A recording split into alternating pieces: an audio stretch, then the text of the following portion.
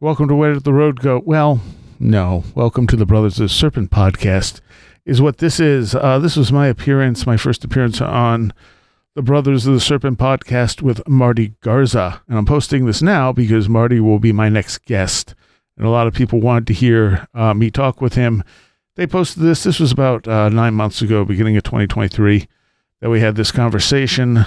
And it was a great conversation. And I had a great conversation with Marty, as you'll see when I put up the next show. But I figured I'd put this up first, and that'll kind of give you some something to go from if you didn't hear it. And yeah, you can always go subscribe to the Brothers of the Serpent podcast. This was episode 274 for them, labeled UFOs and the Paranormal. So yeah, here it is in its entirety. UFOs and the Paranormal with Marty Garza and Seriah Azkath. You are listening to Brothers of the Serpent podcast.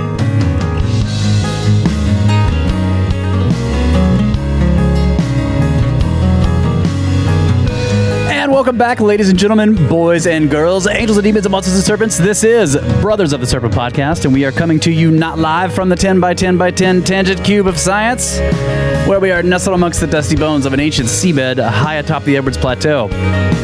So, this is a very special show. I've been wanting to do this for a while. I've been talking with, we're joined by Marty, who you guys know from all the UFO episodes, Marty Garza, and also Seriah, the host of Where Did the Road Go podcast. We've talked a lot with both of these guys, but what I wanted to do was get them on the show and have them talk with each other about the UFO topic. Seriah is very knowledgeable in this, and obviously you guys know that that Marty is as well. And so I've been wanting to do this for a while. So welcome, you guys. Thanks for coming on.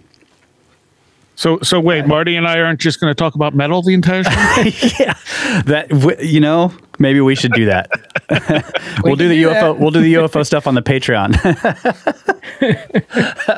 Yeah, Seriah and I have a shared interest in our musical taste. Right. So, and I was told it's not heavy. It's black metal, or what was it? The poster behind me is a black metal poster. Oh, okay, yeah. So the Old Man's Child is black metal. At the Gates are kind of melodic death metal. Iced Earth are power metal. Melodic death metal. Dimmu Borgir are black metal. Symphonic black metal. Okay, see, you guys can tell already. I have no idea, right? I just called it death metal, and he was like, "No, get this right." The closest to death metal would be the At the Gates poster. Okay, sorry. I apologize. It's okay. I'll forgive you. Okay, good. But seriously, it's great to have you guys both here. So I tell you what, we'll start with what's going on right now. I want to get you guys' thoughts on, all the stuff that's happening with, that's basically in the mainstream with UFOs. So Seriah, why don't you start with that? Tell us what you think about what's going, with as few swear words as possible. I mean, you can use some, but try not to, I think Marty and I have the same word for most of what you're getting from the mainstream, and that's bullshit. Yeah. Disclosure is a carrot that has been dangled in front of people for decades, and they just keep getting new people into the field who then also start chasing that carrot that they're never going to get. If the government wanted to tell us stuff, they would tell us stuff. If they don't want to tell us stuff, they're not going to tell us stuff. We're not going to force them into doing anything. And I find it ironic that the same people who generally distrust the government will believe them if they say there's something about UFOs. They've been lying to us forever. Oh, UFOs, there might be some. See, we told you. Right. Yes. Yes.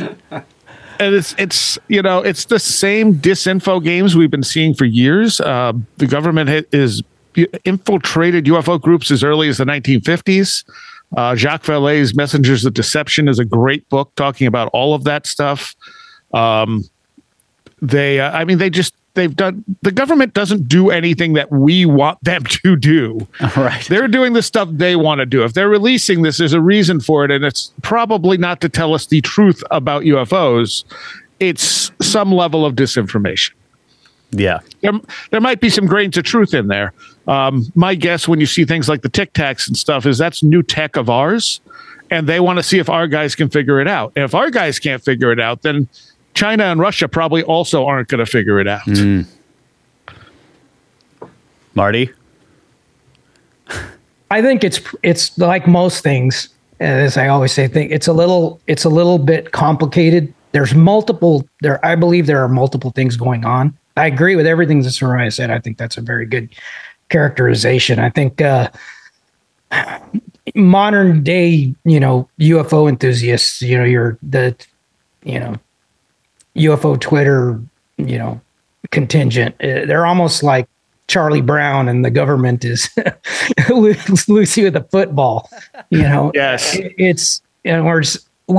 how do you not learn? In other words, how many times are you going to go and try to kick that ball that's going to get pulled out from under you? This has happened. It happens on a cyclical basis, going back to literally the late 40s. But I think the modern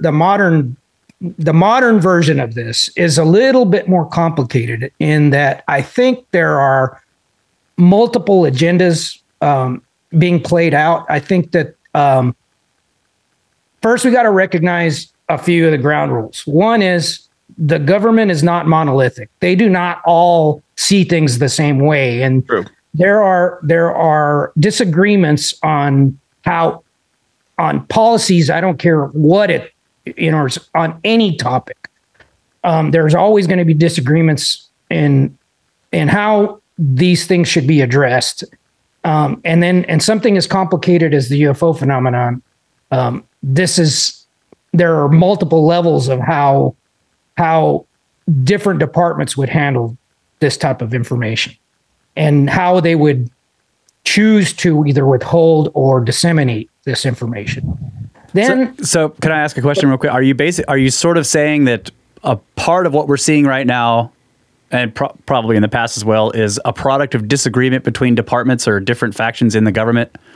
I think that's always been the case, but okay. I think part of what's happening, I suspect, and this is obviously speculation. All of this is speculation, but from what I have observed, it appears to me that it is possible that some factual information has leaked, like most things within the government leak, but then they're discredited in one way or another. But what we're seeing, I believe, is an attempt by the Department of Defense to make lemonade out of lemons.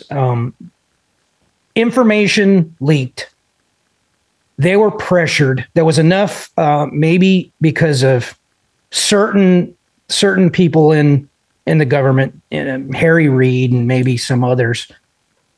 There were enough things that were said publicly that there was enough interest brought on the subject that applied a little bit of pressure.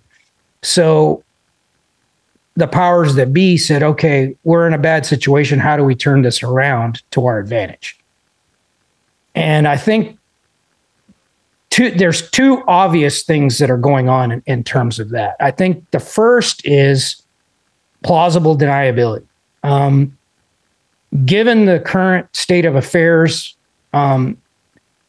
it seems logical to me that if we have advanced tech, which not if, we do have advanced tech. We don't know to what degree, but we most definitely have a number of unacknowledged platforms. That's indisputable. That you can read through aviation books and you can read statements by test pilots that have said, no, we've flown 15 unacknowledged, programs on 15 unacknowledged programs. So we know there are platforms out there. Now, how sophisticated they are, whether they have, anti-gravitic or any sort of technology like that's a totally separate debate. But regardless, we have technologies that are used over denied territory. And in situations, and I know this is YouTube, so there are certain topics you can't bring up, but when you have potential, sensitive situations, geopolitical situations and things, the last thing you want is, Francis Gary Powers type situation where, advanced technology is recovered by a foreign nation or you get caught with your hand in the cookie jar in some way, right? So by the government acknowledging that there's something in our skies that we don't know what it is, that's providing them with plausible deniability. They can now potentially send drones or some type of platform, some type of aeroforms over denied territory, and then just say, we don't know what they are either. You guys are seeing it. We're seeing them. They're flying over our, restricted airspace and stuff too. So it's providing cover. That's definitely one aspect. Unmistakably, that is one aspect of what's going on. So they're using the entire UFO topic as a cover for their own covert activities. And to add to what Marty said, not only is the government not one monolithic thing, but they outsource to a lot of corporations. Yes. And those corporations are not answerable to us. They're private organizations. That's why they do it. Yeah. That is something that they learned. That's something that was actually going to come up at some point in this conversation. I'm glad you brought that up. When the Freedom of Information Act was passed, the government quickly learned that the public could potentially become aware of sensitive information, right? So they know how to sidestep that kind of thing. So what they do is they outsource stuff to private corporations that are not subject to the Freedom of Information Act. Yeah. And that leads to another, I guess I'll bring this up now. I believe that we are going to see, maybe this year, I believe that it's entirely possible that as a result of all of this public discussion, we may see acknowledgement of the recovery of crash material, UFO crash material, because they've been hinting around a lot about it. I think we're going to possibly find out that yes, there has been crash debris recovered. Okay, but are you implying? Sorry, go ahead. Go ahead. No. Are you implying that crash material is actually just going to be advanced human tech from some? No, not necessarily. Okay, not necessarily. Okay. That's the lemons. That's the lemon side, not the lemonade side. In other words, that's the stuff they don't really want to acknowledge, but they may not have any choice. And that's where the second side of the bullshit that's going on right now is they're pretending that they don't know what's going on and they're just as surprised as we are. And they need funding so that they can get to the bottom of this. And if anybody believes that they have not been investigating this since that's 1944. I know a lot of people think that Blue Book or Project Sign was the first. No. If you listen back to, I think it was Grudge. Even UFOs Part 1, I brought up the fact that there was a program that was headed by Henry Cross from Bethel Memorial Institute during World War II, related to the Foo Fighters. We don't know much about that, but there was a UFO program or a Foo Fighter program in 1944. So they've been investigating this for a very long time. And to suggest that they would allow anything to go into restricted airspace and not try to get to the bottom of it is just exactly. It's insane. Yeah. They know. I'm not saying that they know what it is, but they've been investigating. Yeah. And that's it. Anyone who thinks that they just started investigating UFOs recently, you don't know how the government works. Right. Yeah. The defense is a big deal. If something is appearing on radar like these things do, and we don't know what they are, they're going to investigate them, and they don't have to tell us about it. Right. They don't have to say a word about it. Blue Book and things like that. That was the public face of let's satisfy these people who want to know, but it wasn't the real research. I mean, there was another point. I don't know if I agree about the crashed saucer thing, because I don't think that we're going to find that they're made of the type of stuff we think they are. Well, that's a complicated one, and I think you'll agree with my assessment of this. Okay. This is a wild speculative story of how I believe this has kind of played out. Possible. this is one potential scenario. I believe that as early as 1945 with the Trinity crash, right? It appears that they recovered a craft and debris at Trinity, and then again, potentially in Roswell in 47. And that was the AEC, right? The Department of Energy. Yeah, the Atomic Energy That's Commission. how they've kept this away from the public, because no one ever thought to look to the Department of Energy. Right. So I think it is entirely possible that in 1945 they recovered material. And this again happened in 47. And if you look at like the public statements at that time, they were a little bit more open about what was going on. Now, I think that they probably thought they were going to get to the bottom of it right away.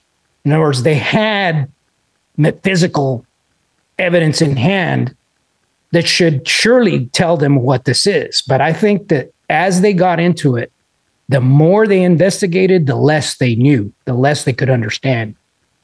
And that's where we get into this really weird, complicated version of history and what could potentially be going on here. You see, and as I've mentioned before, back in when I was heavily into this, when I was working for the Encounters TV show, their forums and everything, I was a nuts and bolts ufologist, right?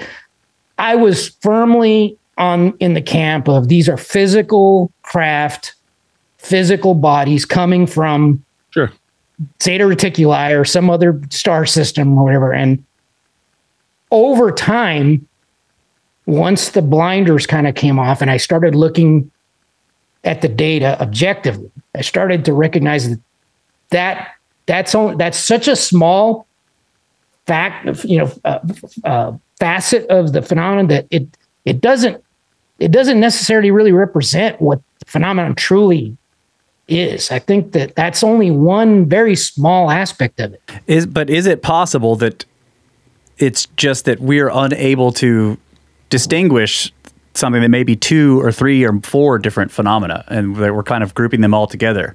Well, I think that's part of it too. Okay. Yes, but like for example, maybe refresh my memory. Like you could maybe separate some of these things and say, okay, so some of this it looks mostly like. Okay, go ahead. So you have lights in the sky, and lights in the sky, I mean, getting rid of the prosaic things like drones, satellites, misidentifications, those could be formed from natural processes, like earthquake lights. They could be plasma intelligences. They could be craft of some sort coming from somewhere else, but they all look like just lights in the sky. This is the thing. Yeah. When you deal with interactions, there are mass sightings where entire groups of people, or like the over Mexico City back in the 90s, you had massive UFO sightings that just kept going. And tons of people were seeing them. But for the most part, I think most UFO sightings seem to happen on a very personal level, and you get some of the contact stuff without the UFO sighting as well. So I think there's a number of different things that look similar, but may be different things. Yeah. And we don't necessarily know where those lines are or how they're interconnected. It may be just how they interact with us. Yeah. I agree with that in definitely in modern times. In other words, a lot of the things that we see today could be so many different things. Yeah. And I think that is part of the misdirection that's going on with disclosure right now. I think that the official position is everybody standing around with pointing to the sky. They want to draw your attention to, lights in the sky that could really be anything. In other words, because again, that it's more an intent to cover for something else. It's not true disclosure. Right. But as far as let's say physical craft, physical debris, And I guess let me point something out and that should be obvious to anybody that's followed the phenomenon, but it's worth stating. When we're talking about this phenomenon, it is chock full and comprised of contradictions. Yes. Every theory has a counter argument and evidence that will counter almost any, even the firmest information that you think you have. Like, take, for example, physical craft. A physical object that was recovered and taken on the back of a truck and taken to a lab and everything. It would seem obvious that obviously indicates that these are flying machines from some other planet. But let me give you an example of how that is not necessarily the case. In Messengers in the Sky, Jack Vallée talks about Gervais of Tilbury, who in 1211 AD wrote a book, Otia here we go with my pronunciations, Imperialia. And in this book, he talks about a story of that one day, a bunch of people who were in church heard a noise and ran out and saw an anchor stuck in a pile of stones. This is one of my favorite stories. Right. Yep, mine too. They still have the anchor. Right. Right. Right. One of recovered the crash people material on the ship came down the chain and he died. Yeah, they grabbed him. He was surrounded by people and he died. The people on the ship cut the line and left the anchor and the ship left. Yeah. And they kept the anchor and used it to make a door for the church to commemorate that event. Yeah. Okay. It's a crazy that is story. not altogether different than the Aurora airship crash of 1897. Right.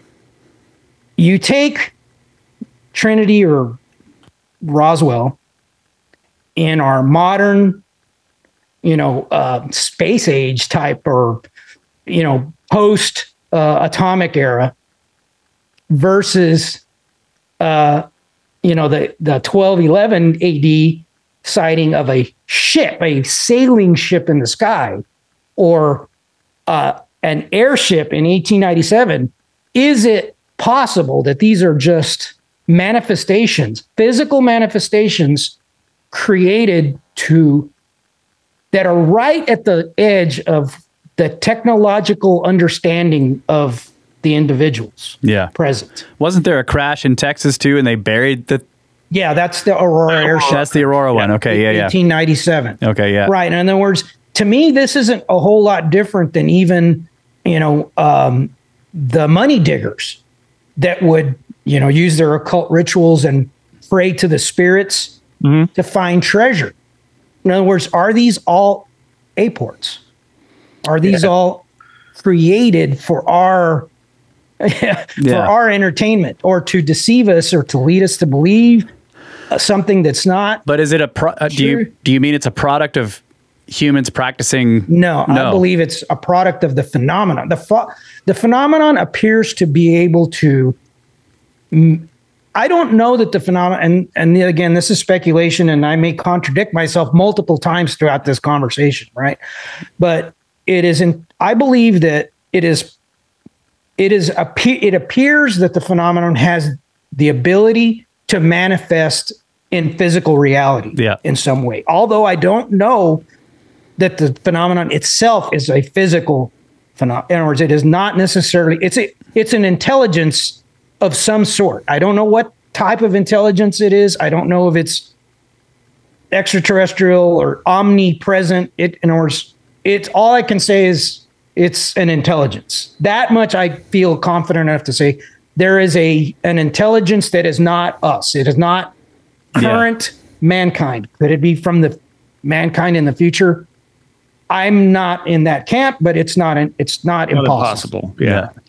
I would say I was going to mention apporting, because that's definitely one of the things that could be happening. I do think The fact that you see people tend to have UFO sightings around liminal time periods in their life, and liminality can be stirring up psychic energy, even if they don't realize it. That's when you get poltergeists. That's when you get high strangeness things. And I think this stuff can either be manifested entirely by us without realizing it, or there's something out there that can utilize that energy and manipulate it to create some kind of appearance in our world. You had also said something about trying to take pictures of a fighter jet, I think it was, that was using infrared technology, and you couldn't get a clear photo of it, which immediately made me think of all the blurry photos of paranormal stuff. And John Keel's idea that this stuff moves through the super spectrum, that it's always there, but we can't perceive it.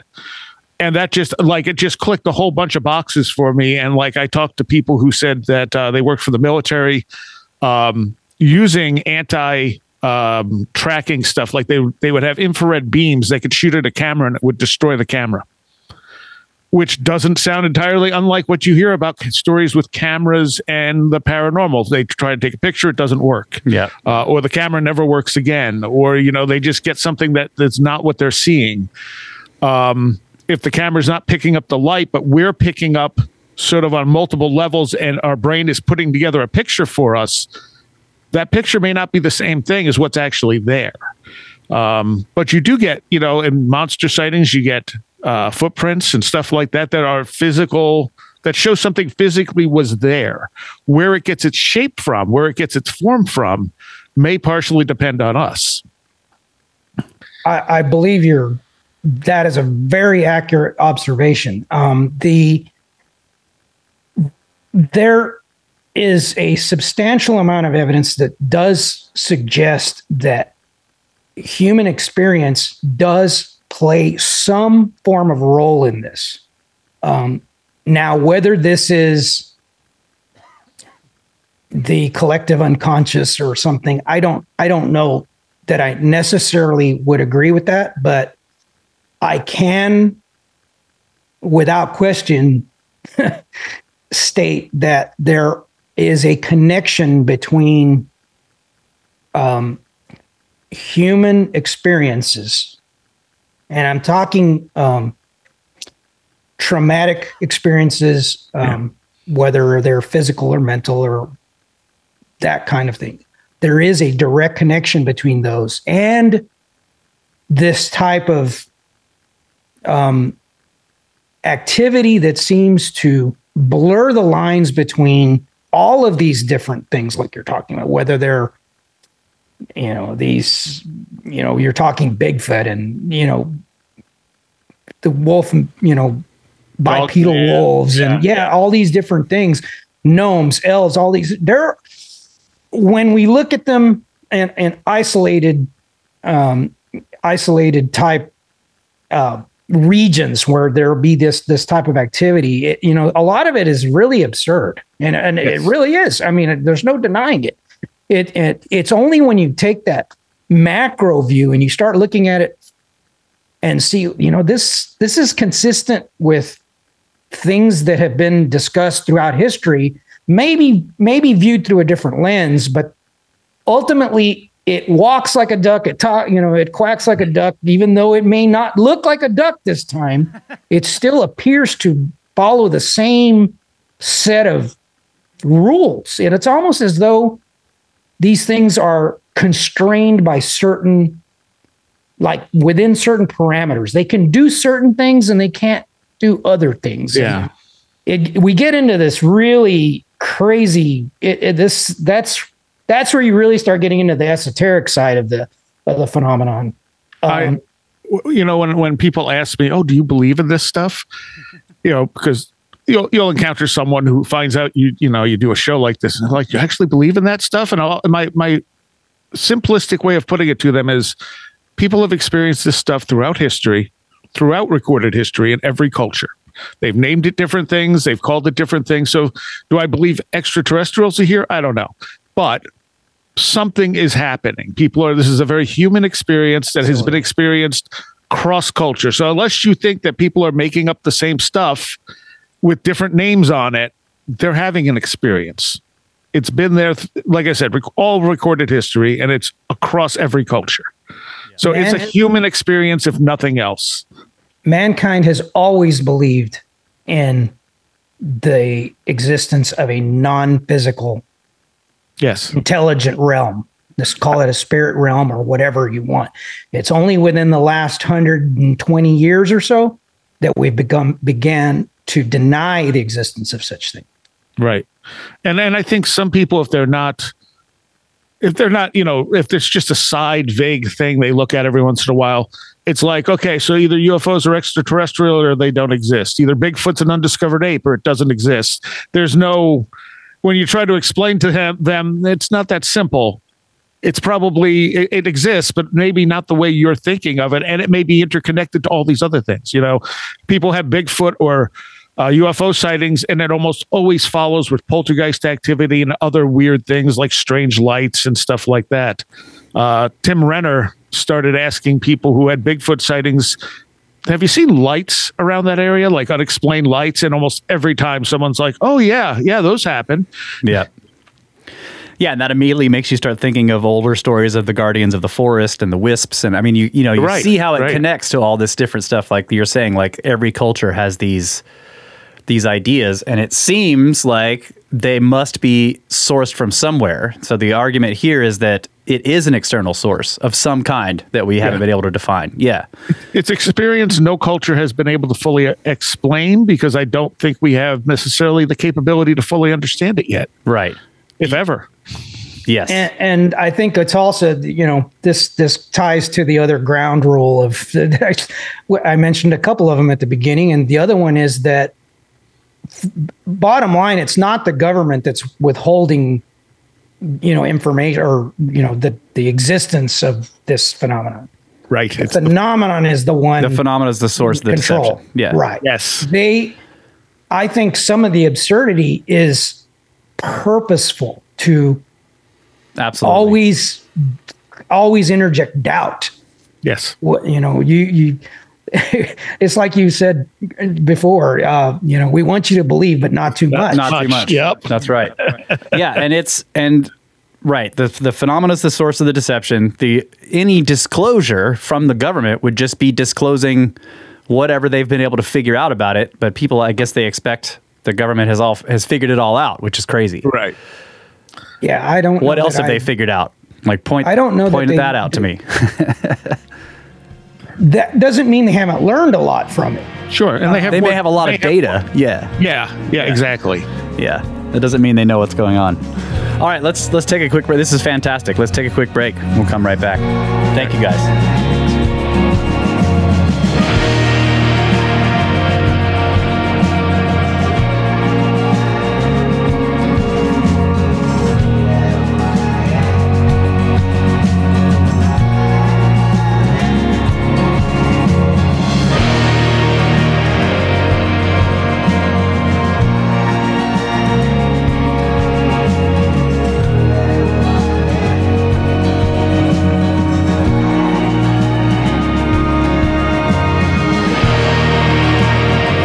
Welcome back, ladies and gentlemen, brothers of the Serpent podcast. I am nursing a massive hangover.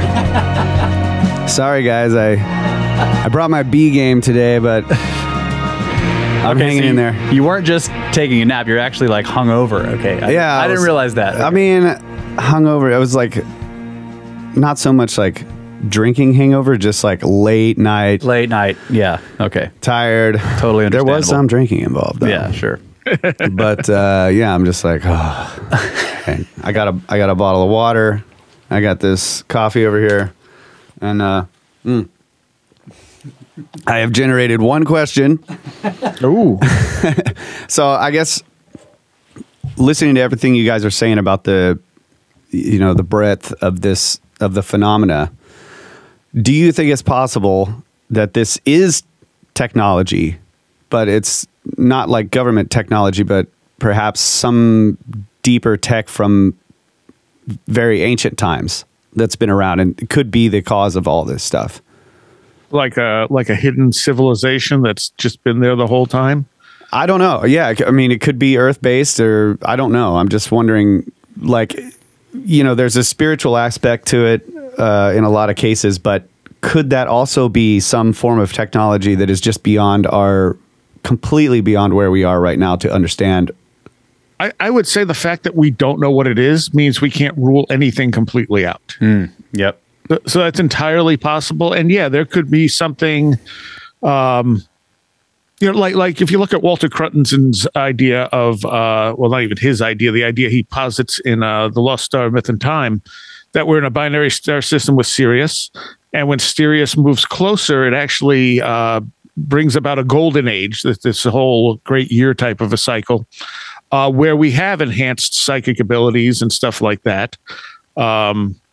And then you look at like the researcher Robert Schoch, when in the one, I can't remember the name of the book, but he talks about how psychics in labs perform better during periods of high solar activity. Is this Forgotten Civilization? Yeah. No, he mentions it again in there, but there's another book he wrote about that in particular. Oh, okay. Where they came to those conclusions.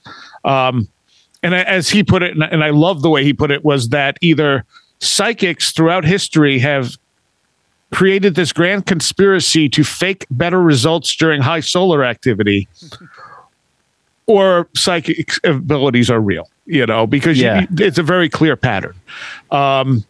So if there was another solar object that we're getting closer to, it could possibly enhance our connection to the other, connection to other parts of ourselves that we have no current control of, that our conscious mind can't quite control, things that cause poltergeist activity, apports, dreams even, because we have no control over that stuff. So a technology that could perhaps replicate that energy, an ancient technology, a modern technology that could replicate that energy, certainly could cause experiences in people that were very, very real experiences that we're normally not able to access. Yeah. And so that takes it almost into the realm of physics, because the idea there is that the sun is generating conditions in which certain things take place that look paranormal to us because we don't understand them yet. Right. Yeah. Cause I'm like, I've been on this sort of line of thinking recently in the past years of just taking like the spirit realm ideas, spirituality, that sort of thing, and physics, and saying, well, if both of these things exist in this universe that we're in, then there is rules about each one. And so that's just more physics to me, right? Physics, like the study of physics is discovering the laws of nature. And so if spirituality and things that happen, phenomena that are spiritual in nature, those are laws of nature continued, right? Yeah. So laws of nature we may not have the methodologies to deal with. Yeah. Yeah, I mean, it could be, but that's just what I'm saying. It's like, could there be tech? Like yes. if you could bring a sun closer to yourself to heighten your ability to have psychic powers, or replicate the energy that's causing those heightened abilities. Or you just imagine, so if it is the sun causing it in some way with greater activity, build more suns.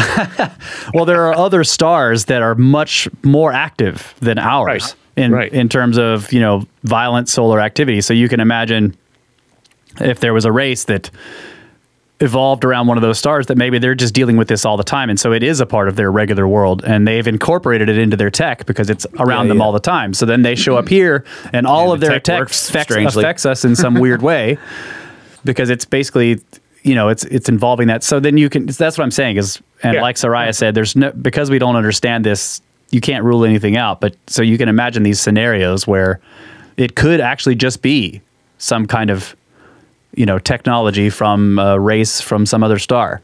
There have also been tons of accounts throughout history of people getting hit with a beam of light. Yeah. And it changes them. Right.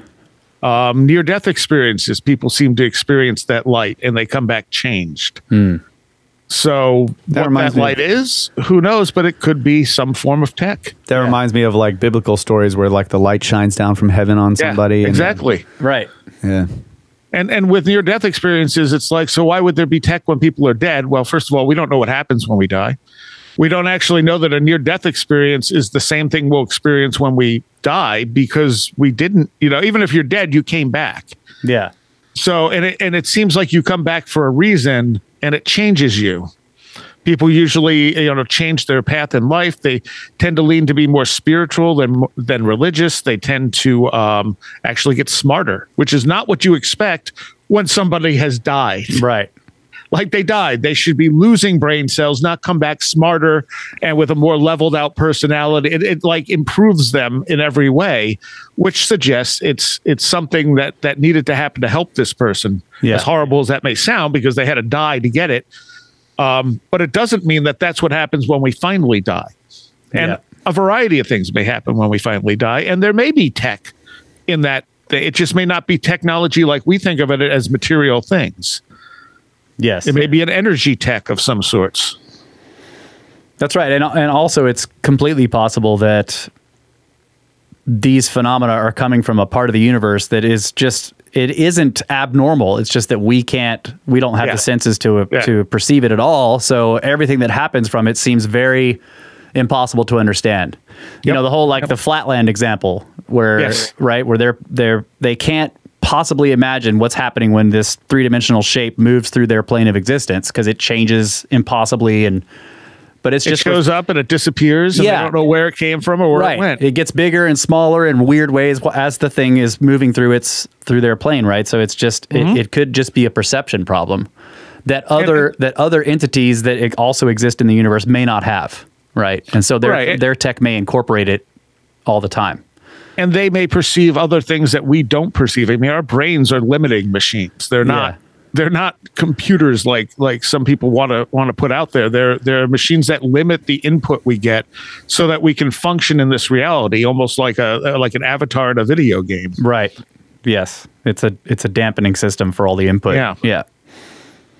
And it definitely does not. We've been able to tell, hey, there's all this other stuff we can't perceive, sounds, light, light, and all this stuff. And that's only the stuff we've been able to discover, that we've been able to make machines sensitive enough to pick up. Yeah. And then we create our scales and our, this is the light spectrum, but there could be stuff outside of that too that we just don't know to look for.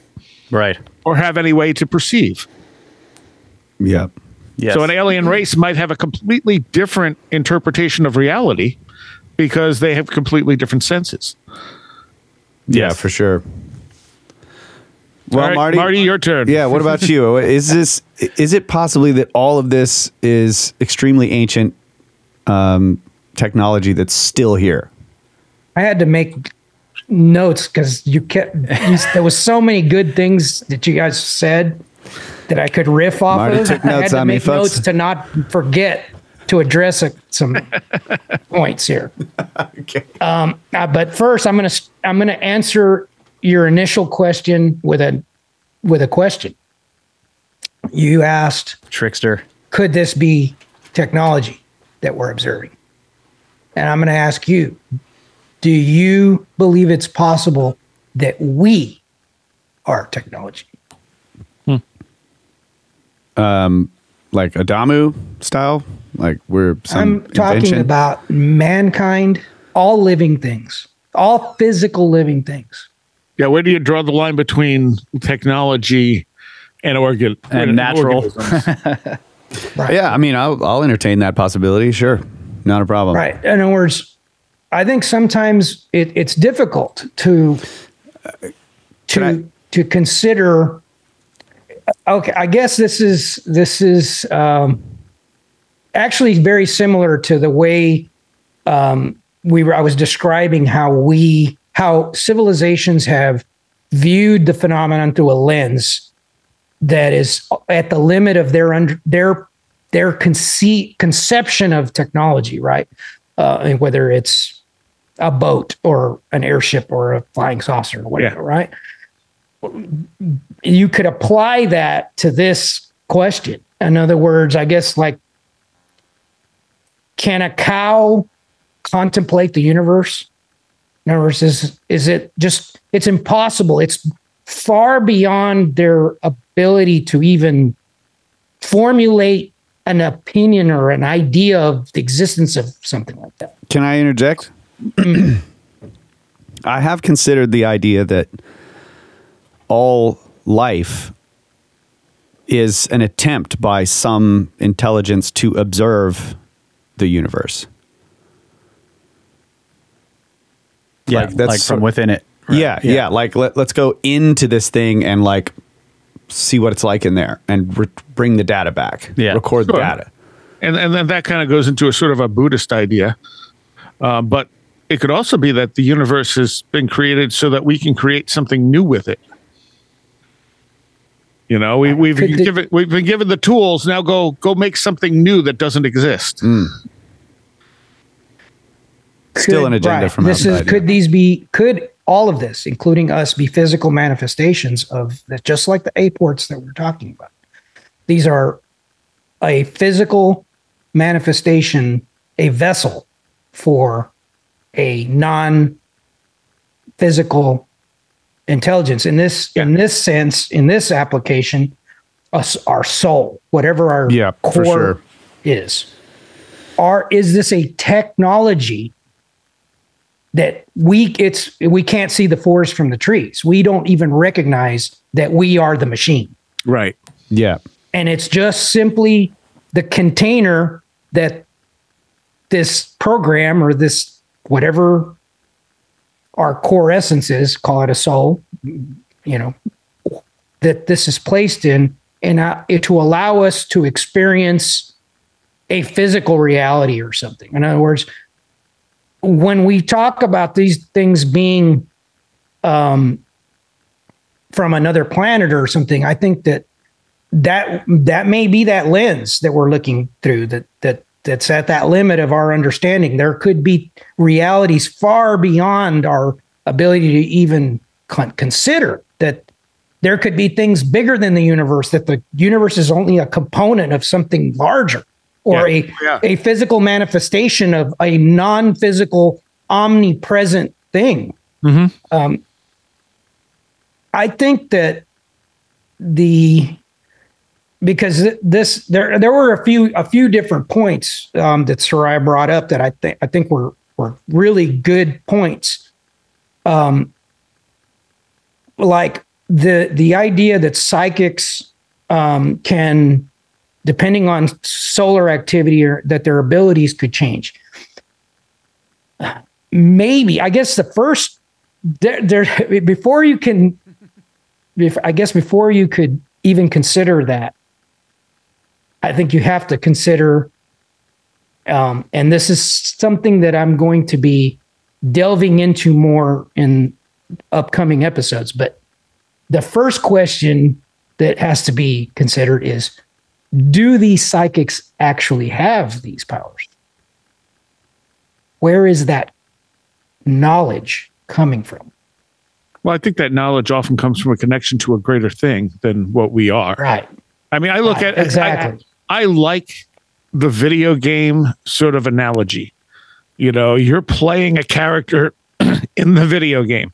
So your character in the video game, if it was conscious, would know only what's in the video game, but you know more. So occasionally, like, it would be like playing a video game where you could kind of like nudge its progress. Like, you can't control it exactly, but this conscious machine would be walking along and you'd be like, you should go to the right because you can see the view and that it can't. And you're going to go to the right. And it goes, I feel like I should go to the right, you know? And then it starts moving to the right. And a psychic would be someone who would be able to stop and sort of go, what is that card? And, you know, from your vantage point, you could turn the screen and go, that's a club, you know?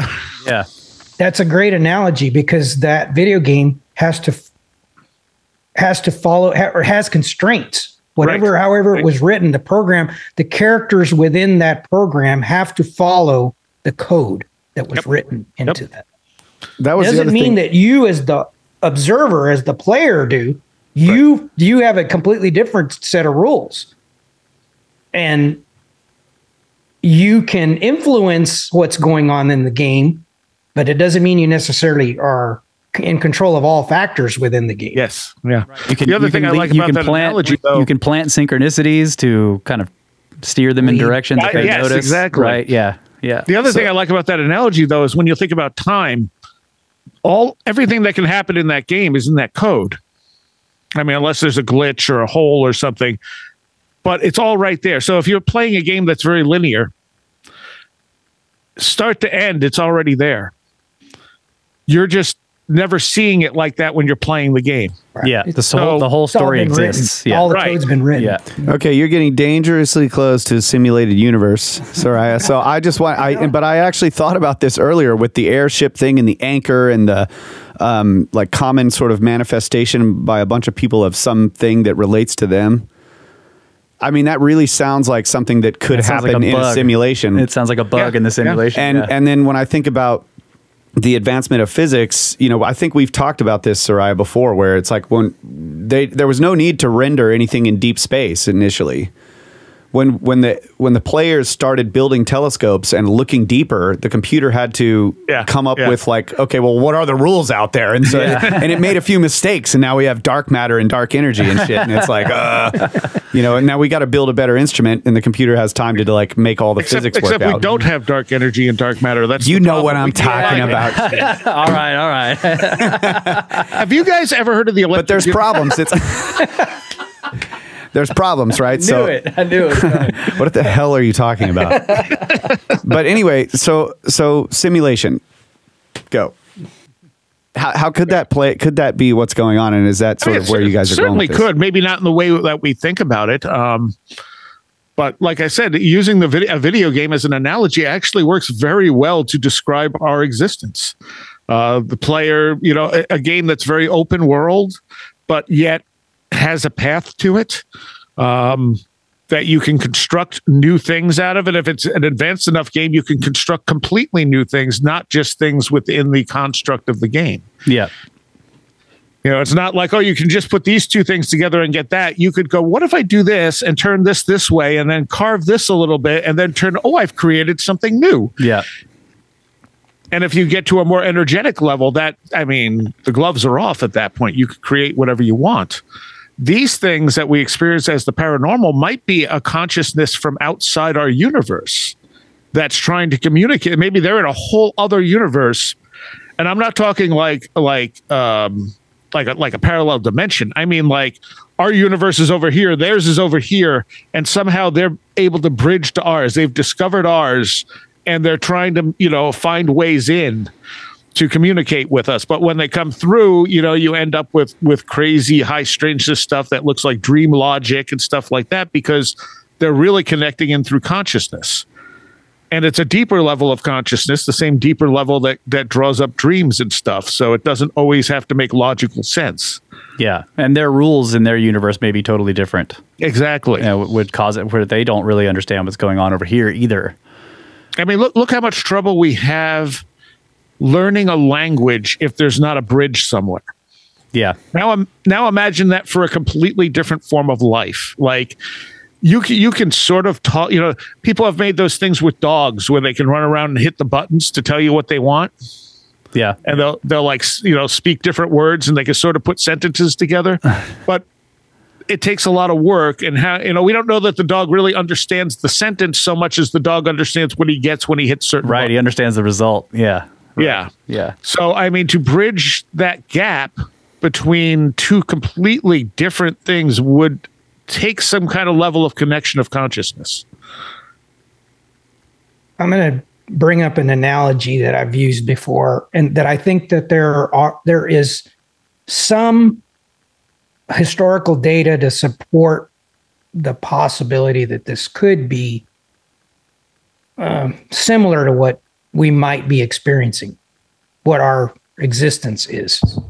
And I'll use a video game analogy because it's something I'm familiar with. I play, and I may have brought this up on the show at one point, but I don't remember. I know I have mentioned this to other people before, but and some of this comes from personal experience, but I used to play car games, right? Like Gran Turismo, right? And in that game, the way I would play it is I'm doing laps, right? I'm trying to set the fastest lap time. And sometimes I'd start the game and you make a mistake early on in the game, you blow a turn, and there's no way you're going to beat your time, right? Right. So what do? Half the time you're like, screw it, you hit reset and you start again, right? Yep. Sometimes you go, well, shit, it was a small mistake. Maybe I can make up for it later. I'll try to, push a little harder into the next corner or something and make up for it. and I'm going to try not to make this a religious discussion, but we often hear arguments against, whoa, what's going on? Seriah's camera started moving around there. I don't know what you're talking about.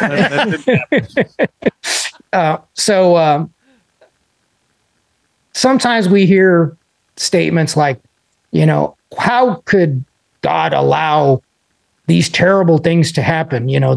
This massive loss of life and things. And like, maybe those type of things are being interpreted from a human perspective, where maybe those type of things are effectively similar to hitting that reset button. Like our job here is to move on to the next level, right, in this game. Maybe the next level is a non-physical experience, right? Maybe we're in a physical state and our job is to get past that physical state into this next realm, right? And maybe these things that seem terrible from our level, from our perspective, from the macro, looking down on this situation, maybe they're not as bad as they seem. Maybe those people never really went away. Maybe the souls come back. Maybe right. That's where, the Egyptians' belief of, that your soul had to be as light as a feather to move on to the next realm. Maybe that is effectively what is going on here. And you're here and you've got guardrails, you've got guides, you've got Jiminy Cricket over here suggesting that you might not want to go left on that intersection. Maybe you need to go right. Yeah. You don't have to. We have free will, right? But it's always there to try to push us along. And maybe those mistakes, you can make up for them in some cases. Maybe sometimes you can't. Maybe you just have to get it right next time. But that, I kind of don't fall into the camp that this is some type of an intelligence that's studying this. We hear that a lot. Oh, they've been here and they're studying us and I don't buy that. I think there's a lot of evidence to suggest that they know us better than we know ourselves. They have the ability to manipulate us very easily. It doesn't seem like there's anything they don't know about us. But they could know us better than we know ourselves and still be studying us, though. Well, I would maybe categorize that as manipulating us for a purpose, not necessarily studying us, right? Well, yeah, let's see what. But it could be. Let's see what happens if we put the cheese on the other side of the water. Will the rat swim across? But going on what you're saying, like the idea of sort of down the reincarnation path, like it could be us on the other side. I've considered this you die and your soul disconnects from your body or whatever, and it is actually this sort of higher being, this higher self that has more awareness of like its reality, and this is an attempt to sort of like plug into this physical realm. Then it's like ourselves on the other side are observing ourselves on the inside, observing the universe and trying to do this stuff, and we're like, we're not getting it right. And we keep diving back in. Game. Yeah, exactly. And when you're in the game, you're the character, and it's really hard to keep the mindset of the guy that was out there seeing it as a macro thing. Exactly. So, yeah, I've shouted at my video game. I'm like, why did you do that? If I was in there, I would not have fallen off the cliff. Right? It's easy to not fall off cliffs. I've done it my whole life. But you fell off the cliff. There's evidence that suggests that could be the case. In other words, there's data that could maybe suggest that it's possible that that's what's happening when you consider. Although because for shock value, maybe I will very often bring up cases that are maybe not don't turn out very well for the for the individuals involved. Yeah. There are cases where the phenomenon does appear, I wouldn't say appear, does have an interest in our well-being in some cases. And I know this for a fact, that it's not always negative. And it is hard to put that in a box and saying, okay, why would aliens from Zeta Reticuli care what happens to me? Right? Why would they intervene in some cases and not in others? What is going on? In other words, this is the, I should point out that this is the aspect of the phenomenon that I believe, going back to the beginning of this entire conversation, this is the aspect of the phenomenon that the Department of Defense and I think governments in general are trying to distract us from. Yeah. They're over here pointing to the sky, going, look at those lights in the sky, and trying to get everybody to look up so they don't see what's going on around. Because I've said this before, I know it sounds like a joke, but that Jiminy Cricket thing, I believe Jiminy Cricket is real. Whatever this is around us all the time, and it's influencing us all the time. And I'm going to say this, I'm not here to convince anybody of anything. This is my personal belief based on what I have seen, what I have personally experienced, as well as 40 years of research. This is what it looks like. I don't know what it is, but this is how it acts. That I can say there's data there, right? It's not enough to tell me what it is, but I can only speculate on what it could be, right? But as far as the conduct, that I'm fairly certain of. And also, we learn, unfortunately, way more when we have bad experiences than good ones. When we're presented with a challenge, something to overcome, that's when we grow. That's when we learn to come up with new ideas and stuff, because obviously the old ones weren't working, or we've come up across a new problem. These experiences, I think, primarily are not negative experiences, but we've, especially with UFOs and stuff, it's been hijacked, where people are like, oh, abduction experiences are always negative. Well, they may start out negative, but so do shamanic experiences. Yeah.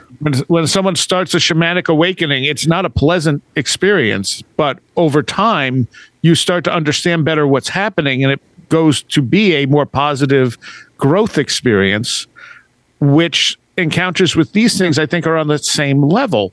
So it seems negative because it's scary. You know, you don't know what's going on. You seem to be up against something that wants to harm you.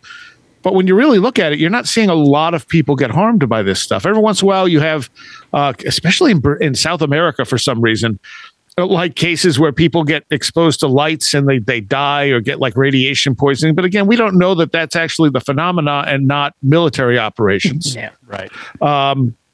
Especially since it seems to center in that area, and we know our government definitely has used that area to test stuff and things like that. So who knows what's going on there?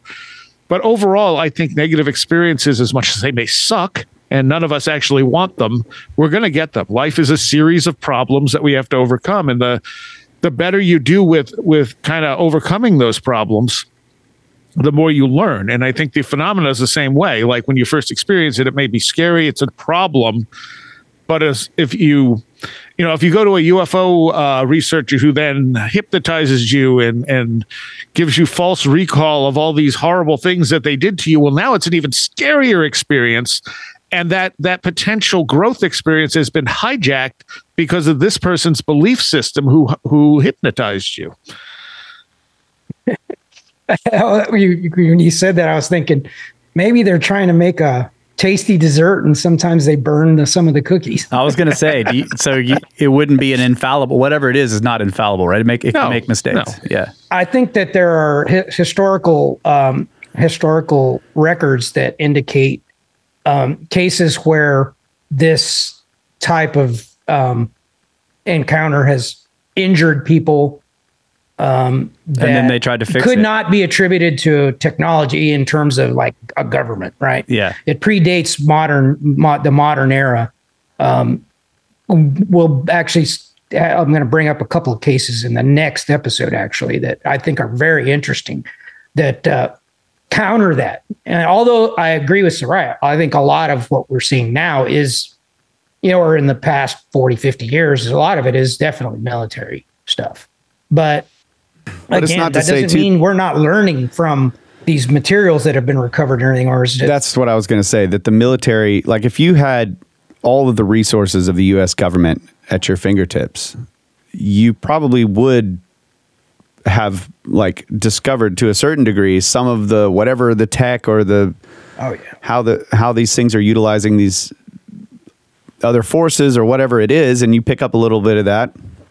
So when you're testing it out, you make mistakes and well, two things I would say there. First of all, the military is basically only interested in weaponizing things. So they're not going to dig into anything they can't weaponize. If it looks like it's not going to be useful, they're just not going to bother. The other thing I wanted to say, though, is if this stuff draws our energy to manifest, because people will be like, well, why do people have negative like demon encounters and stuff like that? Why does this stuff seem demonic?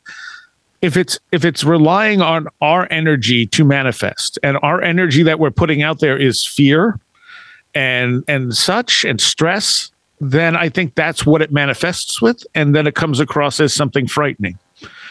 And as long as that's the energy you're giving it, that's all it has to really work with. Even in some cases, you may be creating that yourself. You're externalizing that stress, that fear, and then it happens and it strengthens it. And if you stop looking at it as something trying to hurt you, you find like with poltergeist cases, when it seems like it's coming from a particular person, when that person's life levels out or they get people actually listening to them and stuff, the poltergeist activity trickles off, gets less negative, etc. It's the worst when they're at the most stress. Yes. I have a bunch. I have a bunch of questions, but we need to take a break. Yeah. One more break here, or another break. Right. We'll be right back.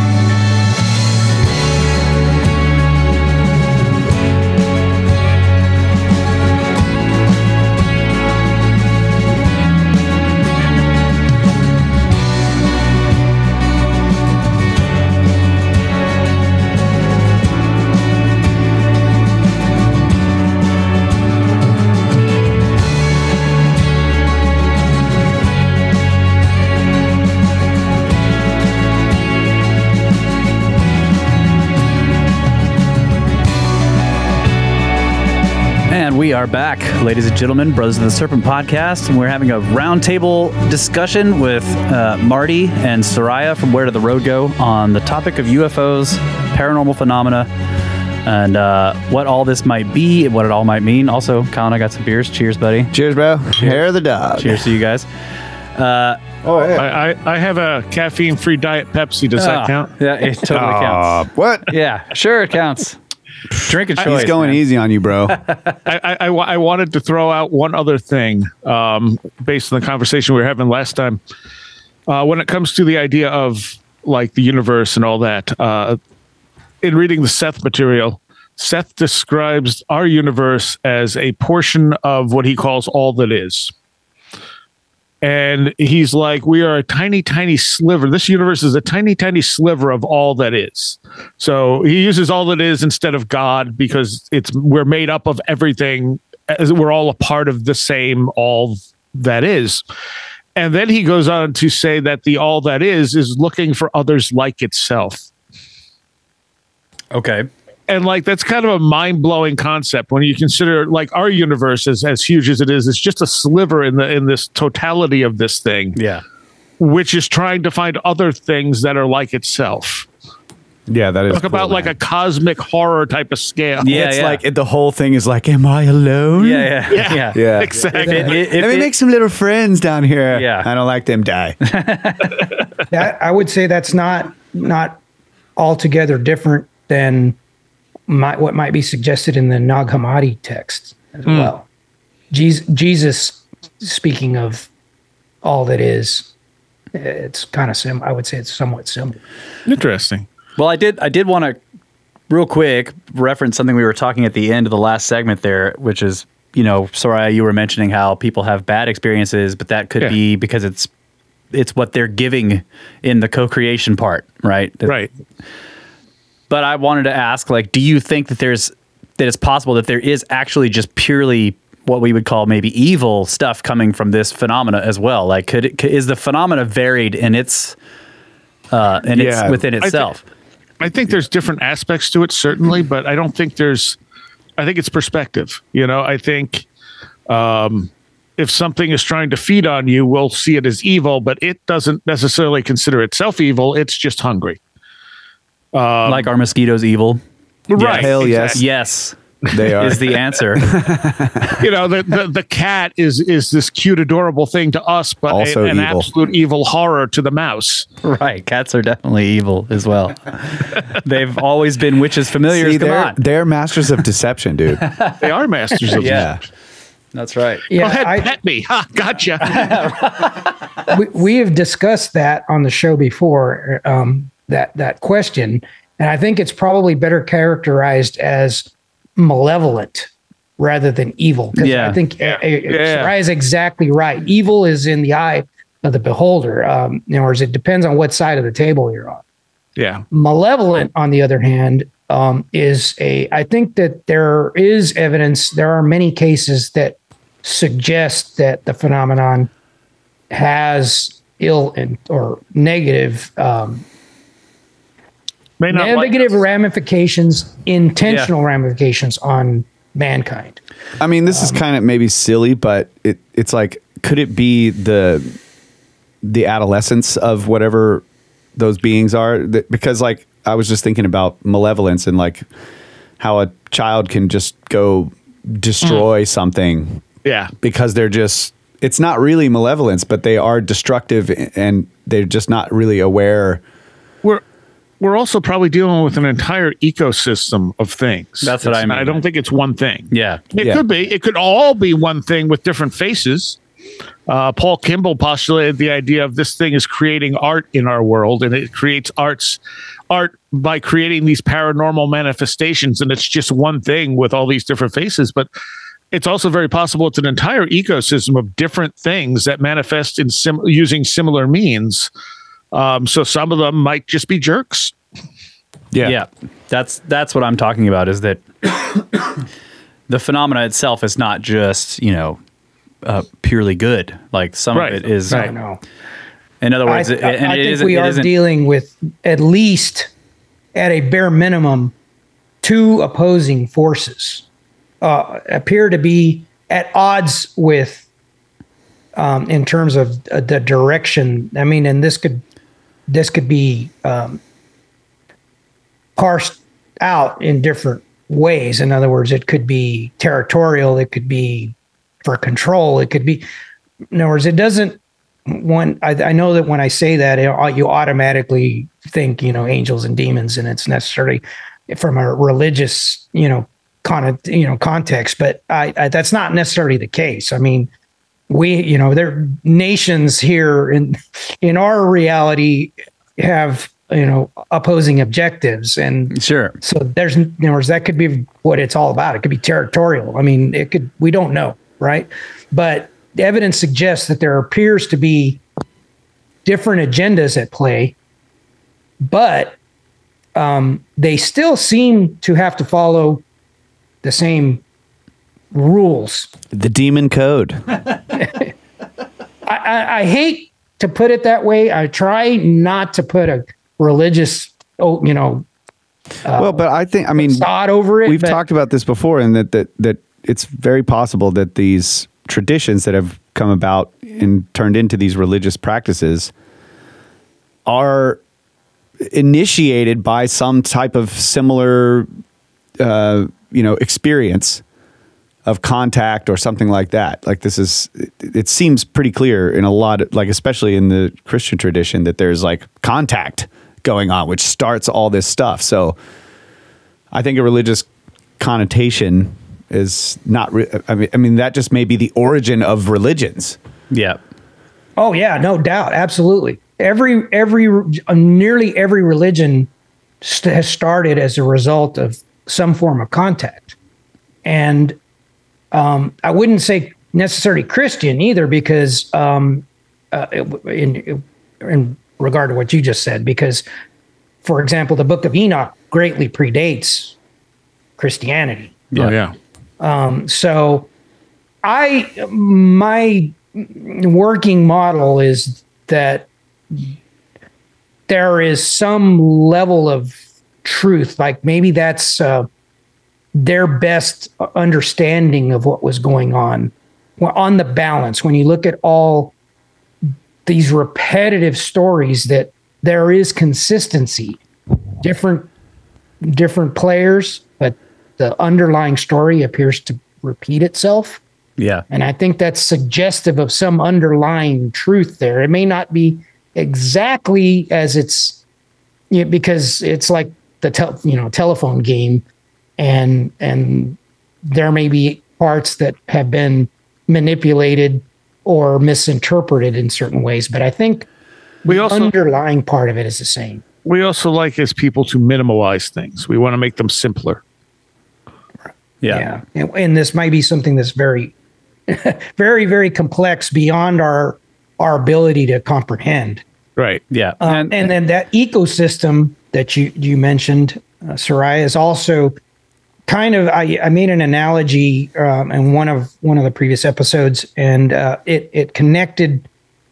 It was kind of the, I guess, based on the custodian model, that there are these different beings or intelligences that are working behind the scenes, but that relates very much to the chain of being, where there is a hierarchy of these intelligences, and they all serve different purposes. So their methods of interaction may appear to us as though they have completely different objectives, right? But that's strictly a function of their doing their job, or their whatever they were designed for, if they were created, or if they're a technology. That's right? a really interesting aspect of it too, because it the way it's set up, it sometimes makes it seem like, well, this is just a government, and these are, but then in other ways, it's like, no, they're actually,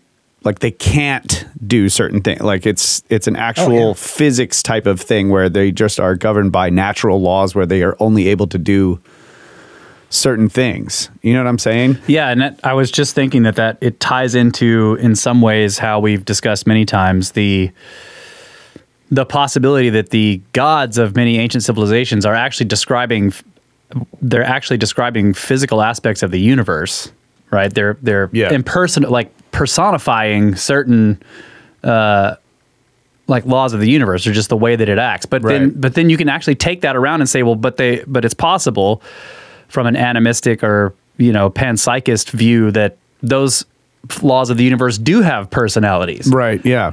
And then also, when you look at it as a form of government, they actually say, like, they brought kingship down from heaven, and so this is how our systems of civilization are arranged. Yep. And it's almost like mirroring these maybe natural forces that they deal with. I don't know. It's weird. But that would also, if it is that it's like, these are, that in some way the way that the forces of the universe actually have personalities, then that would explain in some ways why they can't act in certain ways, because they are also these forces of the universe. Like, they can only do certain things in certain ways. But you could take that as you could say that, if you're taking the perspective that the entire universe and all aspects of it are actually, it stems from consciousness, and therefore all of it is conscious in some way, that the phenomena is like a result of that, a result of parts of the universe that have consciousness, and that's why it affects our consciousness as well when we interact with it. We're like pieces of it. Yeah. Yeah.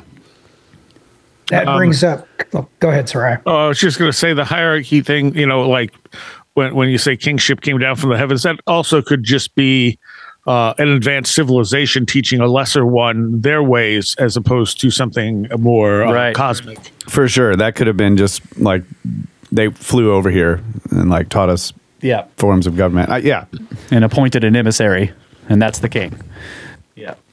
And to Russ's point on how they appears to have to follow rules, that reminds me, for example, of the Lesser Keys of Solomon, how Solomon was able to bind the demons. Yeah, that's what I was thinking too. And they had to answer. They had to give their name. They couldn't. In other words, in theory, you're going, why, if these are these powerful beings, why did they have to do things? They were bound, which is not unlike exactly what Enoch said happened to the not the demons, but the fallen angels, because they're not. I know that was a point that I tried to stress in one of the previous episodes, that the fallen angels are not demons. The demons were the offspring of the fallen angels. Yeah. The Nephilim, the Gibberim, and what's the other? The Nephilim, the Gibberim, and the Eldros. Those were the demons, and they were bound. And then the spirits of the Nephilim, the Eldros, are the ones that were then effectively haunting the people that survived the flood. Yeah. So that brought up let me bring up just an observation related to the Lesser Keys of Solomon that I think might have application in this. This is something, because in this series, I try to bring up a lot of the historical aspects in terms of like lore, these different beings like Inanna and Ishtar, those, we see they're like archetypes, right? They're different. These are different, appear to be different in different intelligences. I don't know what they are, whatever they are. They go by different names. Different cultures have a different name for them, but they act exactly the same, and the stories behind them are almost exactly the same. Yeah. Right? And we assume that, well, these are just, each culture is putting their name on this thing, but it's the same story. But what if it's not? What if they recognized long ago that the intelligences behind this have the ability to manifest under different guises, but they act the same? And since you can't use a name, like, because it appears or calls itself something, one name here, uses a completely name there, right? But it conducts itself the same.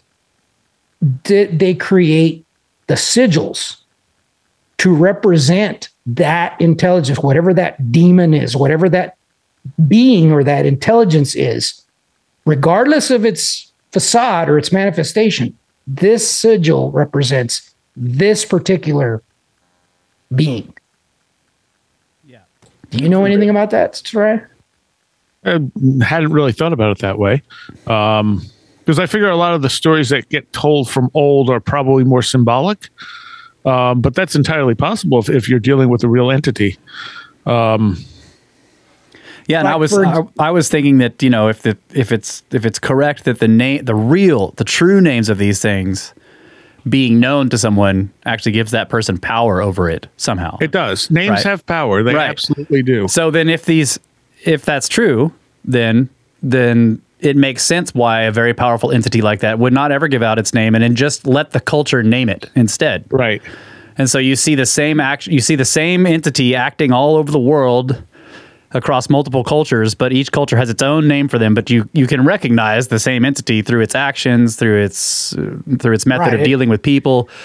But nobody knows that, and that's why they all have different names, is because the thing never gives out its true name, because somehow that results in a lowly human having power over it in some way. And it's interesting that some of the monotheistic religions are like, don't use the name of God. Yeah. Or what is the true name of God? Like, yeah. Like let's You'll never even be able to contemplate it. Don't ever say let's it. Don't spend our even entire try. lives trying to determine the true name of God. Yeah, exactly. Is it the Brahmic tradition that says that God uttered a word, that word was the Aum, Yeah. and that is the entire that's all of creation right there in that vibration, and everything that has been created was created from that vibration. Not much different than Big Bang Theory. Or the in the beginning there was the Word. Yeah. And the Word was God. Oh, yes. Yeah. I mean, if there are connections to this idea of a single word or a name. And I'm serious about Big Bang because it's like there's basically nothing happening, and then suddenly there's a vibration, and then it's let there be. But it's not vibration. It's more of a singularity unable to contain itself, and so it explodes. That explosion is the word. And the vibration. It's the first like energy that comes out. It's definitely the modern day science's creation story. Yeah. Yeah. I'll give you an example of this, how I say the different names, but the same conduct, and how this could tie in with the modern UFO lore. I mentioned Lilith, who was also known as the Screech Owl, right? And then you have Lilitu, and Nana, Ishtar. All of these were referred to as the stealer of children. Then jump forward to today, and you have in the abduction phenomenon, you have women who claim that their fetuses were taken. Yeah. Yeah. Yep. So again, is this the same phenomenon under different guises? Oh, and it's likely. It's likely to be misidentified in both cases, but the same source. Right. It merely puts on a facade that is, again, it's right at that limit of the understanding of the civilization at that time. Joshua Cutchin's book deals quite well with that whole idea of stealing children and changelings and stuff like that. I can't remember the name of the book though. It's the obvious one if you go look at Joshua's books. And then we have the whole 411 stuff. How many children go missing each year? Yeah, but the more we've looked at the missing 411 stuff, and I've done a few shows with you guys on it. I mean, there's a lot of cases there that are just prosaic explanations. Sure. Like the last, different than the UFO phenomenon. Yeah. Right. 95% of it is prosaic stuff. And that's what I expected the very first time I talked to David. I said, most of these are going to be prosaic, but there's a handful here that are interesting. But I feel like children. Are you talking about? Okay, it's not Trojan Feast, right? Are you talking about Thieves in the Night? Thieves in the Night. Yes. Yeah. Joshua Cutchin. Like with children. Like one of the interesting cases we covered a while ago was I think his name was Casey Cunningham, where he wandered off into the forest. So him missing wasn't so much the thing, because kids wander off. They run off. Parents aren't always watching. So that kid's missing is kind of like I can understand how that happens. The weird part of that case was that he was found alive like 2 days later after it was below freezing. Yeah. And he was kept alive by a bear. Right. That's right. And it's like, well, that's not a thing. No. So what really happened to this kid that he interpreted as a bear keeping him alive? Because he shouldn't have been able to survive. He should have died of hypothermia. Right. And there's quite a few stories like that in those books where the kids go missing, and then the weather is horrible, and they're found way later, and they seem to have been fed and taken care of. In some cases, they're not even wet if it was raining. But like Seriah said, a lot of the cases probably have normal explanations, but some of them are just extraordinary. The one that jumps out at me that I remember is David Politis talking about the child that went missing for several days, and same kind of situation. And when she was found, and they asked her, where were you? And she said that it was where she was. It was always daylight, and that she remembered seeing the little cows. Yeah. Yes. The little cows. Like, well, if you were up in the air, cows would look little. Yeah. Or she was in a dimension that had small cows. Right. Yeah. Yeah, there's no telling. I mean, the phenomenon has the ability to can little cows contemplate the universe? That's the question we have to ask. We don't want to live in that dimension. The stakes are too small. Yeah, you got to wonder if other creatures, how they contemplate the universe, if at all, or if they just exist. They're just moment to moment. Or do any of them think of the bigger picture? Do dolphins think of the bigger picture? Do octopi, who seem to be very, very smart, think of the bigger picture? Yeah. Or are they connected into it in a way that we don't understand that allows them to just be without having to worry about it? Yeah, they don't have to contemplate because they know or they are. Have you read the story? Have you read Reality Denied? Nope. I don't think so. By Colonel John Alexander. No. He tells a story, and my daughter's a dolphin trainer, so this is why this story jumps out at me. But he tells a story about a dolphin trainer that had some type of an anomalous connection with these dolphins, and Colonel John Alexander actually went out and they conducted some tests, and I haven't read this story in a very long time, so I may get certain details wrong, but it's very similar to the remote viewing experiments. They put the dolphin in an enclosure and had this trainer stand there. They created, I believe it was 7 or 10 set of instructions. They put them in an envelope. 7 sets of instructions. At random, they would hand the envelope to the trainer. She was not allowed to open the envelope. And then the dolphin would run through the series of actions that were written on these sheets, even though the trainer herself didn't read it. So it's not like she could be telling the dolphin what to do, instructing it. Somehow there was some it's very similar again to remote viewing. The dolphin would go through this series of actions, and then afterwards they would say, "Yeah, I was right. That's exactly what was on this paper." And they went through however many it was, and on the last one, the dolphin got through the whole thing, and the very last thing on the sheet, it didn't do. And they were like, "That's weird." It was like, got it perfect. It did everything it was supposed to do. And then but it didn't do this. Why? The dolphin is sitting there doing this, signaling them. And they're like, what? They didn't understand it. Above this tank they had put the dolphin in, there was a mesh, a screen over the top of the tank. And the instruction was for the dolphin to jump out of the water. And the dolphin was telling him that if it jumped, it was going to hit the screen. Wow. Well, and when you deal with psychic stuff with animals, you have Rupert Sheldrake's research. Yep. That showed that dogs would know when their owners were coming home, even when it wasn't on a pattern or a regular time or anything like that. So, I mean, it may just be a natural thing for these animals. Yeah, and the question is the dolphin reading someone else's mind, or is there some kind of precognition on the part of the trainer, where because she reads the instructions later, so then you got this, psychic connection going backwards in time. You've got retrocausality. It could be from the SRI study stuff. Their running theory was that they were tapping into future knowledge. Yeah. So it's precognition of some kind. Yeah. Mm-hmm. But the fact that she was going to read the instructions was how. Right. If they never showed her the instructions, the dolphin may not have been able to do the exercises. Exactly. Yeah. If I remember correctly, most of the people that were doing remote viewing were way more accurate if they got the info later. Yes, that's right. Than if they weren't told if they were correct or not. Right. That's right. Which, suggests that they're able to pull that information from the future. Yeah. Or there's some future state of their mind that they're able to connect to in some way. It's just weird. Yeah.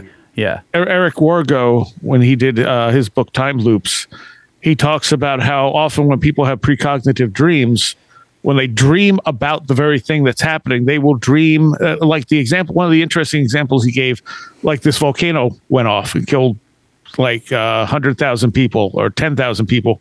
And the newspaper article got the number wrong.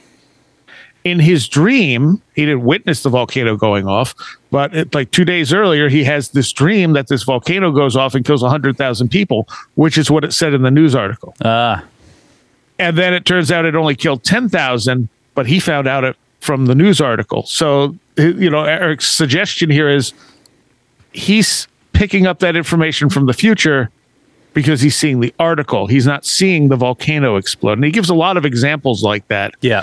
Where you're looking at something where it seems like they're just picking up the knowledge of when they discover the event. They're not it's not precognitive information about the event, like the event itself, but their discovery of the event. Yeah, it's not, what they're picking up. It's not information about the world. It's information about their future state of mind. Their future understanding. Yeah, that's right. Man. And the more traumatic something is, the more likely it is to project backwards in time. We're not, if we ever do have any precognition, folks, it's just don't trust it because we're like 99% wrong about everything. That's right. Anyway. We're almost always wrong. So it's like our future state of mind is going to be wrong. We knew we were going to be wrong. I was totally right about how wrong I was going to be. But I have a kind of something like that, and maybe it doesn't count. It's in my lyrics. Like I write a lot of lyrics. I have books full of lyrics, and it could be just a product of the way I write because I use a lot of metaphor. I write sort of in an ambiguous way, but to me, the patterns are there. Like I have ways of representing things that's pretty consistent, I think, for myself. But past lyrics, many years old, like a decade old, I'll listen to a song or I'll read some lyrics, and it's like it applies sometimes eerily so perfectly to like what's going on in the current state. I don't think there's a huge difference from what we dip into to be creative from psychic stuff. I think we're digging into that sort of unconscious part of ourselves. Yeah, I would not argue with that. I feel like sometimes when I get into a state, like there's like a muse or something. I don't know. It's eerie, and sometimes it happens more often than not. And now is one of those times. Like I'm just in this period right now where like I'm working on this set of songs, and so many of these old ones that I'm going back through and trying to pull up and work on. I'm just like, oh my God, like this is really weird. So I don't know, but it is. They're not cut and dry. So there's right. Prophecy never is cut and dry. Oh, okay. It's always given as a riddle. Reality isn't cut and dry. Right. Come on. Right. That's right. Yeah, that's true. I was going to make this terrible joke. I mentioned earlier, the other argument is, where is that information coming from? Is that information being provided to you? Are you tapping in to your own knowledge, or are you tapping into some exterior knowledge? I can say that. So you're going back to your question you asked in the first segment, which was like, do these psychic people actually have powers, or is something else happening? Is that what you're talking about? Like, in other words, it isn't necessarily that you're another one of my little. I'm seeding something for the future. Yeah, it's like you're not something we're going to be bringing up in future episodes that I might possibly present some examples of how this information may have been coming from an external source. Right. So you're not precognitive. It's actually something else is feeding you the information for this particular time. This is a working analogy. This is not fully developed, so it's flawed, but I think you'll get where I'm going with this. Okay. And I don't know the exact numbers. I will when we get further into this, but we process our reality. We see things at a certain frame rate, right? Like our brain can perceive our now in a certain number of frames. And you'll hear stories about people that will get in a life-threatening situation. They get in a car accident or something, and your brain releases a chemical that doubles that frame rate. Now your now is broader. It allows time to slow down. It's like a mechanism, a defense mechanism that somehow we developed that allows you to to process your surroundings that you might be able to save yourself from this situation, right? So it's as though time is malleable. Oh yeah. In our process, our ability to process, right?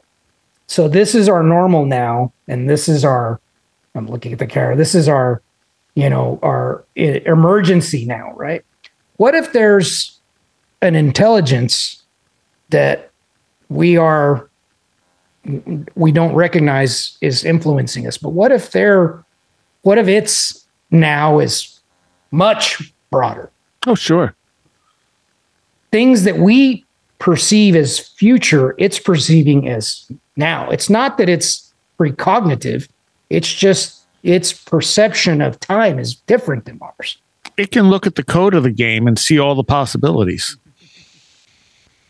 Yeah. That may be a factor in this, and you'll understand why I say that in future. And with some of the stories that we'll be talking about in the future, there are cases where that's kind of seems like the most prosaic explanation for how certain information could have been known in advance. And I think there's more than one thing going on, like with any of this stuff. I mean, some of it may just be you're picking up future information from yourself, emotional stuff that's being presented backwards in time. And then, I mean, I've had precognitive stuff that's not like precognitive dreams, like I've been given specific information in dreams. And the largest gap at this point was 6 years.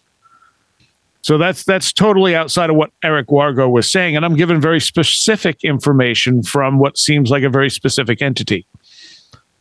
So it's not just, I dreamed about a thing that was going to happen to me. No, that thing that I dreamed about wasn't, even though it was couched in like dream stuff, none of that actually happened, but all the information laid out. And over the years, I've learned to pick out which information is important when I have those dreams because they feel different, but they usually have normal dream stuff mixed in. So like something's communicating through and being like, okay, these are the things you need to look for. The gates of horn and ivory, boy. I can completely relate with that statement. So I think that stuff comes from an outside intelligence or a part of myself that is so different that I don't recognize it as myself. Yeah. Yeah. That's really cool. Well, all right, I would say that in my personal experience, it would be hard for me to accept that it was my knowledge, my future knowledge. It's hard. Without getting into any sort of details or anything, it's hard. It's complicated. It's possible, but it seems unlikely. I don't know. Right. So it could be. Again, we don't know. That's the whole thing. Yeah. We can speculate, but there's no way to know for sure.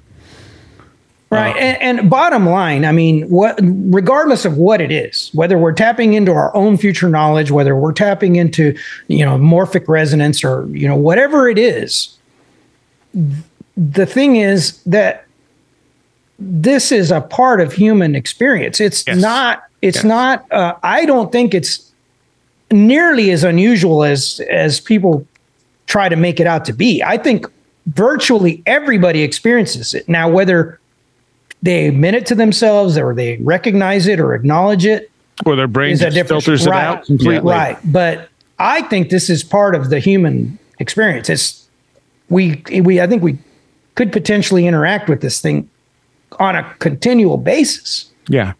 There's been a number of experiences in my life where me and I was with two other people and one of them experienced the same thing I did and the third person did not. And to me, that's either that this phenomena can very much pick who it wants to interact with, or that third person's brain just filtered that out as not important. The weird thing is, like in my brain, because I'm lucky I took notes, because there's one guy I hung out with a lot and a lot of weird stuff happened when I was around him. And one of the weird experiences I have, he was the one that didn't see it. And the other person I was with that nothing weird ever happened with was the one who saw it. So then you go, why? Why? That's why because did you were that there, man. You, lay That's out why like that? My you're the brain wild wanted card. to- You're yeah, it's your fault, bro. It's your fault. You were there. You're the wild card. You and your Kundalini stuff have just like messed everything up. But it's like why, in my brain, I actually had switched them because it made more logical sense to me because, this guy experienced other stuff when he was around me and this guy never had. So that must have been how it is. And then I look at my notes and I'm like, I had everything exactly right, except I switched them. Yeah, and we've talked about on the show before. I've given examples of experiences, more specifically UFO sightings, but that you'll have multiple individuals side by side that have this encounter, and then their descriptions are entirely different. Yeah. Yes. Their perceptions of time, what they observed, almost every aspect of it are completely different. So, there had to be some stimulus there, right? They're not imagining this, but they're perceiving it in different ways. And is that a inability to process this experience, Properly, or is it a purposeful manipulation of their perception? Yeah. So years ago, there was an incident with a Google blimp that went off course or did something weird, and it generated a ton of UFO reports. And all the UFO reports described it exactly the same way. Yeah. And the two things there that stuck out to me is, okay, so average people are actually good observers. They did not know it was a blimp. They didn't know what it was. So when when people are experiencing the same thing and they're reporting different effects, it's because they're perceiving it differently. Yeah. Because when it's a real life object and they all saw this blimp, they all described it exactly the same way. That's right. Yeah, I think Well, that hold on. kind of lends to that. The skeptics' arguments have always been that, well, why are they always described differently, and they use all these things? And like, no, you're actually making a good observation. It's not that they're making this up or that they're not, they were mistaken by what. No, that is evidence in itself that it has the ability to appear differently to different people. It can appear, like you said, to one person, and the person standing next to him doesn't see it. Yeah, there are many examples of that. Yeah. When Jeremy Vaney was on the show recently, he was talking about how him and Jeff Rutzman. Are you trying to say something? We're trying to. Yeah, you guys are abducting the show. We're trying excellent. to. Isn't that what you wanted? We're going long. We're going to take a break and we'll come back and let's keep this going. This is great. Okay. All right. Great.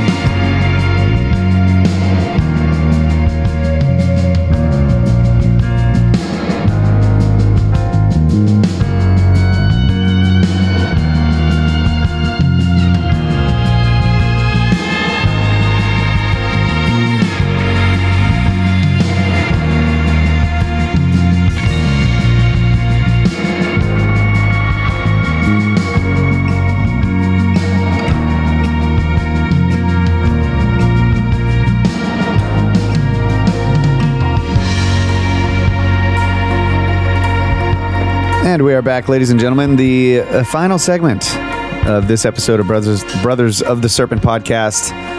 Going long. Sorry we had to interrupt you there, but Seriah, you were telling a story. I don't remember what it was about, but let's hear it. I think it was the last time Jeremy was on my show, Jeremy Vaney, who used to do Paratopia with Jeff Ritzman. We were discussing this incident they had where there was a light on the ground. I think he said it was at a bus stop. I could be wrong about the location, but only one of them could see it. And it was like just this pinpoint of light that was like out a little ways away from them. And I don't know if Jeremy saw it or Jeff saw it, but the other one didn't see it until he moved into the exact same spot, and then it became visible, which a point of light should not do. I mean, why the point light is there, that's odd enough on its own, but to only be seen from a very specific angle. It was coming through a tube. A tube into another dimension. Yeah.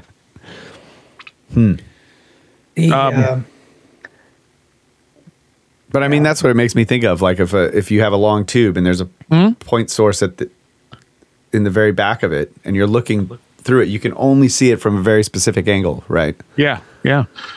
Tim Renner, when he was walking through Site 7 once with someone who was apparently very skeptical of the lights they would see out there, which would be typical little lights, suddenly had this ball of light appear in front of him. And he was just like freaking out. Apparently the thing looked like the size of a large softball to him, and everyone else just saw a point of light. Can you give a brief explanation of Site 7 real quick? Site 7 is just one of the odd locations in southern Pennsylvania that Tim Renner's recorded a bunch of weird phenomena at, mostly weird lights that will flicker around. I've been there a couple of times. We got minimal stuff, but I did see a few quick lights. I've seen, it hasn't ever been super active in the few times I've been there. But he has gone through it enough where other people have seen things with him numerous times. Yeah, I'd love to go check. Yeah, we have a place here, Marfa. Yeah. Oh yeah. Well, that's a much bigger type of light manifestation. Yeah. I know people have been there and seen the lights, and they've told us like, you guys got to go. You got to go. Didn't Brad? I think Brad saw something. Brad went. We're going to the meetup, and we have. I mean that almost seems like a natural sort of manifestation, except that they seem to show some rudimentary consciousness, which then brings you into the category of plasma consciousness possibilities. Yeah, that viewing angle that you mentioned, that reminded. I was trying to connect dots here. Like that reminded me a little bit of the aerial encounter, the aerial school encounter. If you watch, I don't know if you've seen the documentary, but not yet. They interview a few of the kids that were there, and they talk about what they experienced, and they have drawings that they made at the time, and it's a pretty impressive documentary. And but they do mention that what they saw was a little bit, it appears to suggest that what they saw was influenced by where they were positioned. Because one or two of the individuals involved, the children that were there, described seeing where, let me start. The ones in the middle said, they saw a craft that appeared to have like a walkway, and there was a being standing on the walkway. There was another one that approached them, and they have descriptions of what they appeared like and their eyes and the whole 9 yards. But like one girl in particular that was off to the side said that what she saw looked like a rock. It looked like a big stone. It didn't look like a craft. And there was a being, besides the being that approached, there was another being off to the side. And this being appeared to be running away, but that's right. Yeah. Looked strange, like it was running in a jiggity, like it was jerky, pixelated or slow frame rate or something. Yep. And it would get to a certain point, and it would disappear, and it would start at the beginning. It was like in a loop. Yeah. So, things like that, like, is this a psyop or something? Or is this... Or is it something punching into our reality? Right. Is it, right. It's coming in, and you're looking through this, wormhole or something, and you can only see it from a certain angle. I don't know. But this is not unusual. In other words, these type of descriptions that appear different based on the viewing angle, that could play into why maybe some of these multiple witness descriptions see different appear to be different. Right. I also wonder if it's about picking up extra information that we don't realize. Tim was out at Gettysburg Bridge that's supposed to be haunted and stuff, even though no one's ever actually died on the bridge. But Gettysburg is just a very energetic place anyway. And they said they were on the bridge and there was a lot of activity. And when they went to leave, the bridge made a sound like someone dropped a safe on it. Like it's just this loud gunshot, loud kabang. But on their recorders, it's just like a knock. And I said, well, what if what you heard was amplified by other senses, other parts of your senses you don't realize amplified it? You know, that was actually the sound, was just that little knock, but your senses knew there was more behind that, so that emphasized it more and made it much louder for you because, hey, there's more information here. You weren't perceiving it through your ears. Right. You're perceiving it in your brain. Yeah. You perceived the knock, but then the knock was amplified. Yeah. And we know, even just from prosaic experiences, that perception can be greatly affected by relative position, right? Yes. By where you are. You know, there's plenty of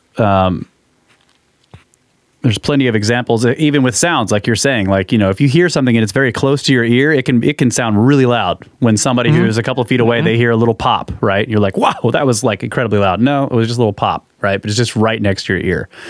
Or if you're standing on in the middle of a very large structure, you only see parts of it, but somebody on the outside can conceive of it as a single large. Yeah. Right. You know, so if you're inside of a massive building, all you see are the four walls and the ceiling and the floor, but somebody outside can see that it's got 12 floors and all this stuff. So there's plenty of ways that perception and positioning. I don't know if I mentioned this to you, but when we were in the Great Pyramid that night, I came out. I was with a couple of the other guys.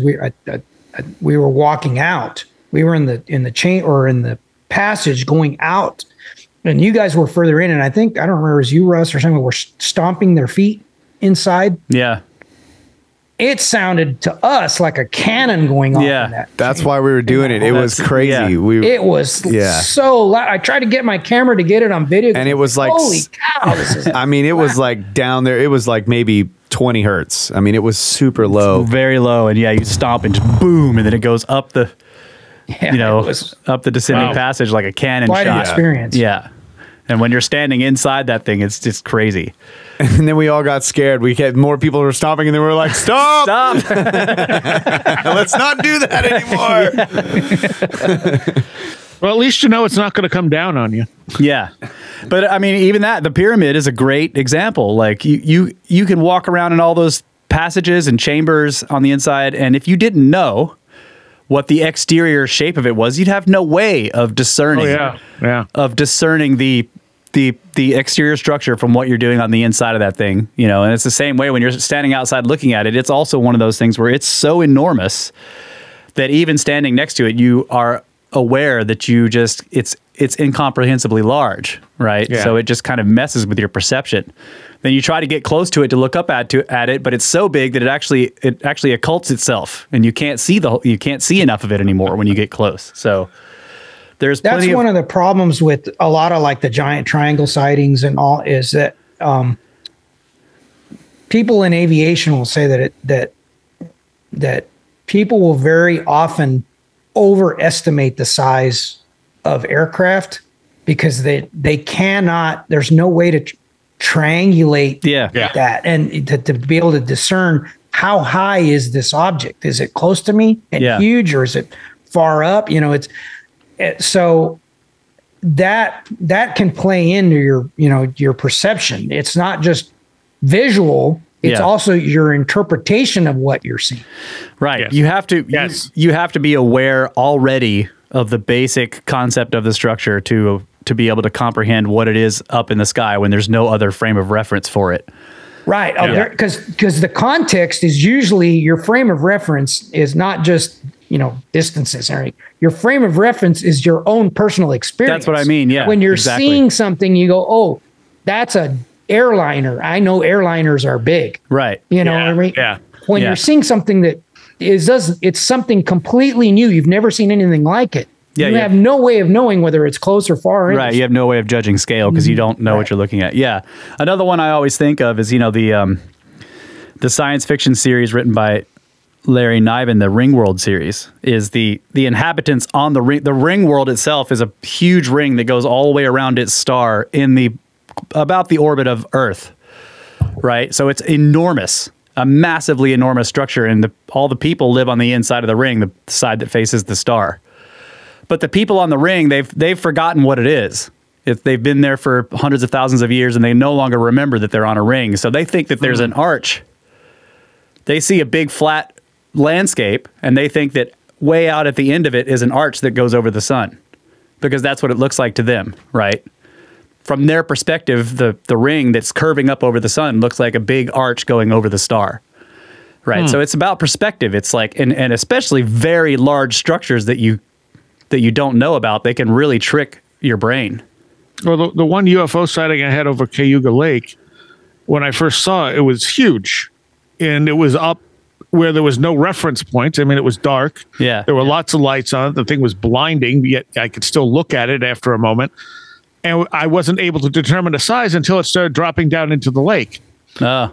And then it went behind the trees, and I went, oh, that's really big. It's really big. Okay. Yeah. Like really, really big. Yeah. Once the trees are in the frame of reference, then you can be, yes. Yeah. Exactly. When the trees are tiny and they're big trees, and the thing's going behind it, and it's like enormous along those, it's like, okay, whatever I'm looking at, even if it's just lights, those lights are huge. Right. Was this part of the Hudson Valley sightings? No, I'm in the middle of the state. Hudson Valley's down toward New York City. This was just a one-off. When would this have been? June 2001. And as far as I know, no one else reported it. It was also 11:30 at night. So, what did the object look like? It didn't. It was all lights. Initially thought it was a car coming up from the lake with high beams on because it was blinding me. And when I finally was like, why isn't it stopping blinding me? I looked through it and I'm like, what the fuck am I looking at? And there were lights on top and bottom. And then there were lights moving around it that were multicolored, like green, red, blue type lights. And they'd stop at a certain point and then come back. So it almost looked like it was something wrapping around. But I realized I couldn't see if it was actually wrapping around something, but it was like a Pac-Man effect. Like it would get to the end and they were all going in one direction.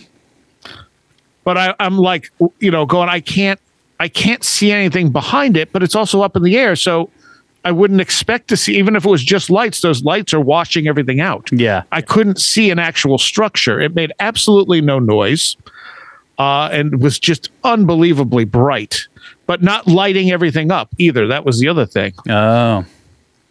Yeah, because you would expect something that bright would light up the landscape around it, right? Right. Yeah. Wow. And it hit right at, I didn't think about this at the time because it wasn't something I looked for. Luckily, I kept notes on all this stuff, but it happened at a very liminal time in my life when a lot of things were changing. I think I had told Mike Clellan the story, and he went, what was going on in your life at the time? And I'm like, I have no idea. And I went back and looked and went, holy crap, a lot. Yeah. Wow. Because there's a connection there between liminality and the paranormal. Right. Does that energy state that you're in, is that conducive to this type of experience? Yeah. And one of you brought up crop circles when we were in break. Yep. And so the interesting thing about crop circles, they initially, the guys who took credit for it back in the 80s, 90s, whenever it was. Doug and Dave. Yeah, who said they were somehow getting all over the country and making crop circles overnight. Yeah. Which logistically didn't even work. But, when they were asked how they came up with them, they said, we had them in Australia when we grew up. They were called saucer nests. Yeah. So these were things that would appear in the swamp areas and stuff that would just be the same type of pattern. So they claim they were mimicking these things. But, people who have studied this stuff, they've said, well, yes, there's all these groups that go out and they'll actually put their signature in them. So you can tell which group made it, but you have to know where to look. But at the same time, the people going out there making those crop circles have had weird experiences while making the crop circles. That's right. There's something, yes. I have heard this too, that there's that people, they just go out to do it and then they start having weird experiences. Right. Yeah. Right. And one of the more interesting ones I heard was someone went out and did this design. And then the next day it came out and the design was twice as big because somebody else who he didn't know also got in his head, I need to go out tonight and make this design. So the two designs complemented one another. And they did them without knowing that the other was out there. Oh, wow. Yep, that's weird. Yeah. So, I mean, it's probably not UFOs making these things, but even when it's people making these things, there's something weird going on. There's some kind of weird interaction happening. It reminds me of the architecture and the geometry and stuff that causes people to have altered states. You go into this beautiful structure like a temple or whatever, and it's just, there's something about it it just causes this sort of altered state. And, maybe it is something to do with the geometry, or I don't know. That's just what it made me think of. Like I don't know, maybe it's or the geometrically kill a bunch of grass. It's causes an altered state. I mean, and there's definitely some circles that have weird properties to them. People will go into them and feel faint and stuff like that. So who knows what's really going on? I mean, most of them are probably man-made, but there's probably, I think there's an actual phenomena there as well making the circles. It's just very, very infrequent. Right. That's my take on it as well, is that it's almost, I started thinking of it as it's kind of like a cargo cult, right? That there is an actual phenomena of making these patterns, and the attention given to it has developed into this strange, interesting, almost paranormal art form that people now do that emulate these patterns and expand on them. Yeah. Yeah. In an earlier Patreon episode, you read this little short story that I wrote that was just really supposed to be an analogy that was called The Wall. And the point of that was to illustrate how the phenomenon is so broad that we're virtually incapable of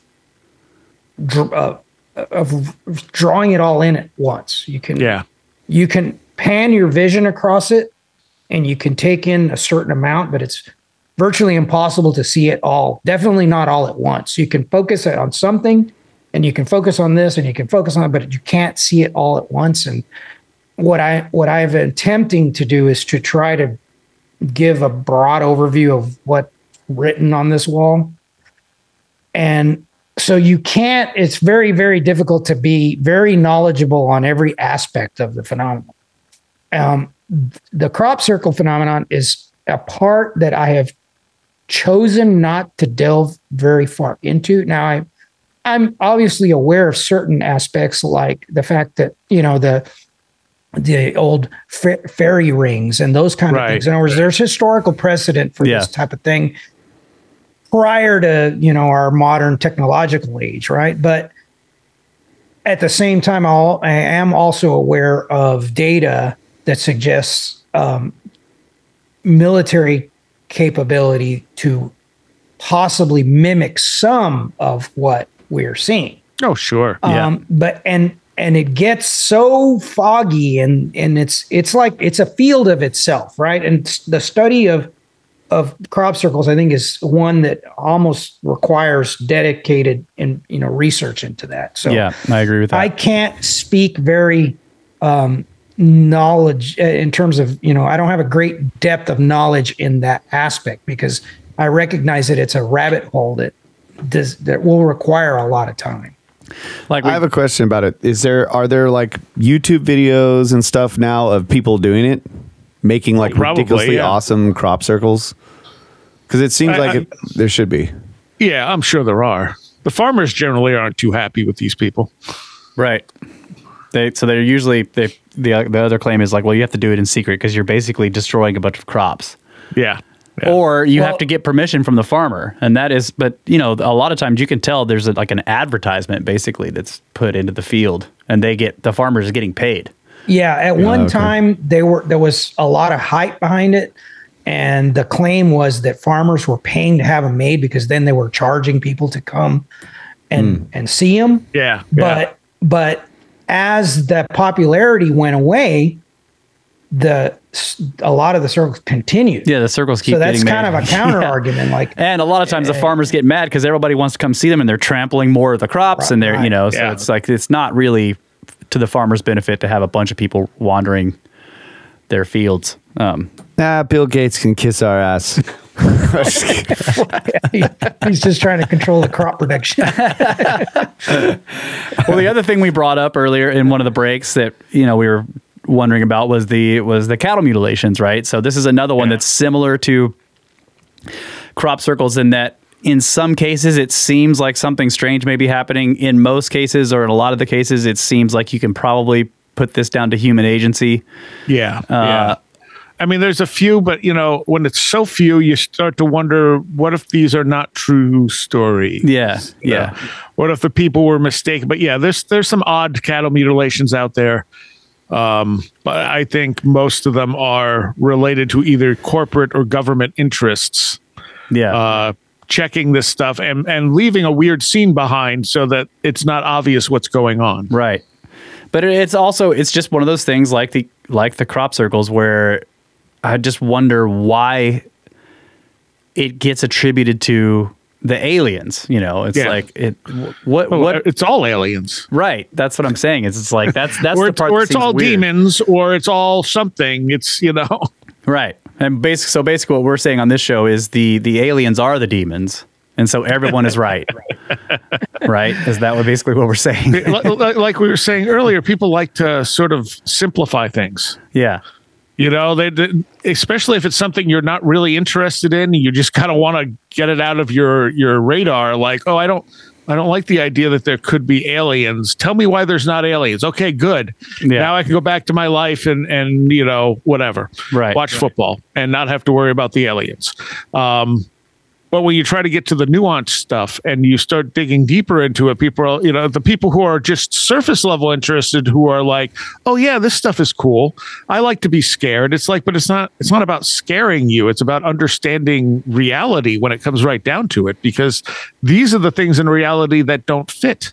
So what better way to understand reality better and how we interact with it than to look at the things that scientifically don't fit into what we understand to be reality. Yeah.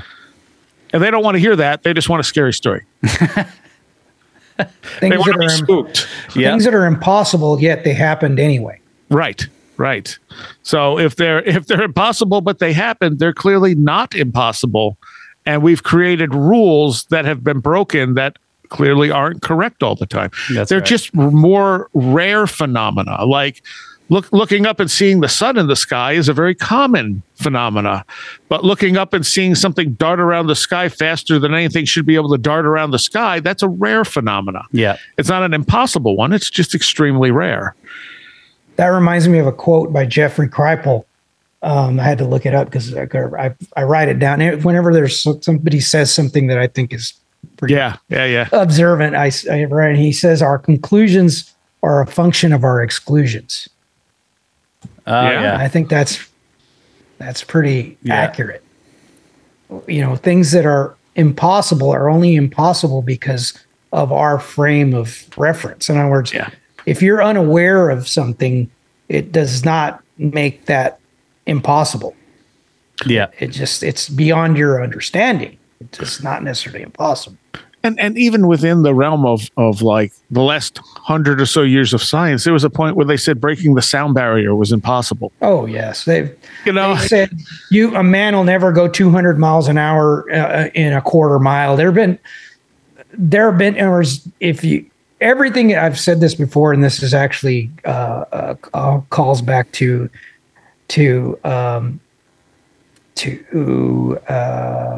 I can't think of who said it. It's everything is impossible if you make all the wrong assumptions. Yeah. That's good. Yeah.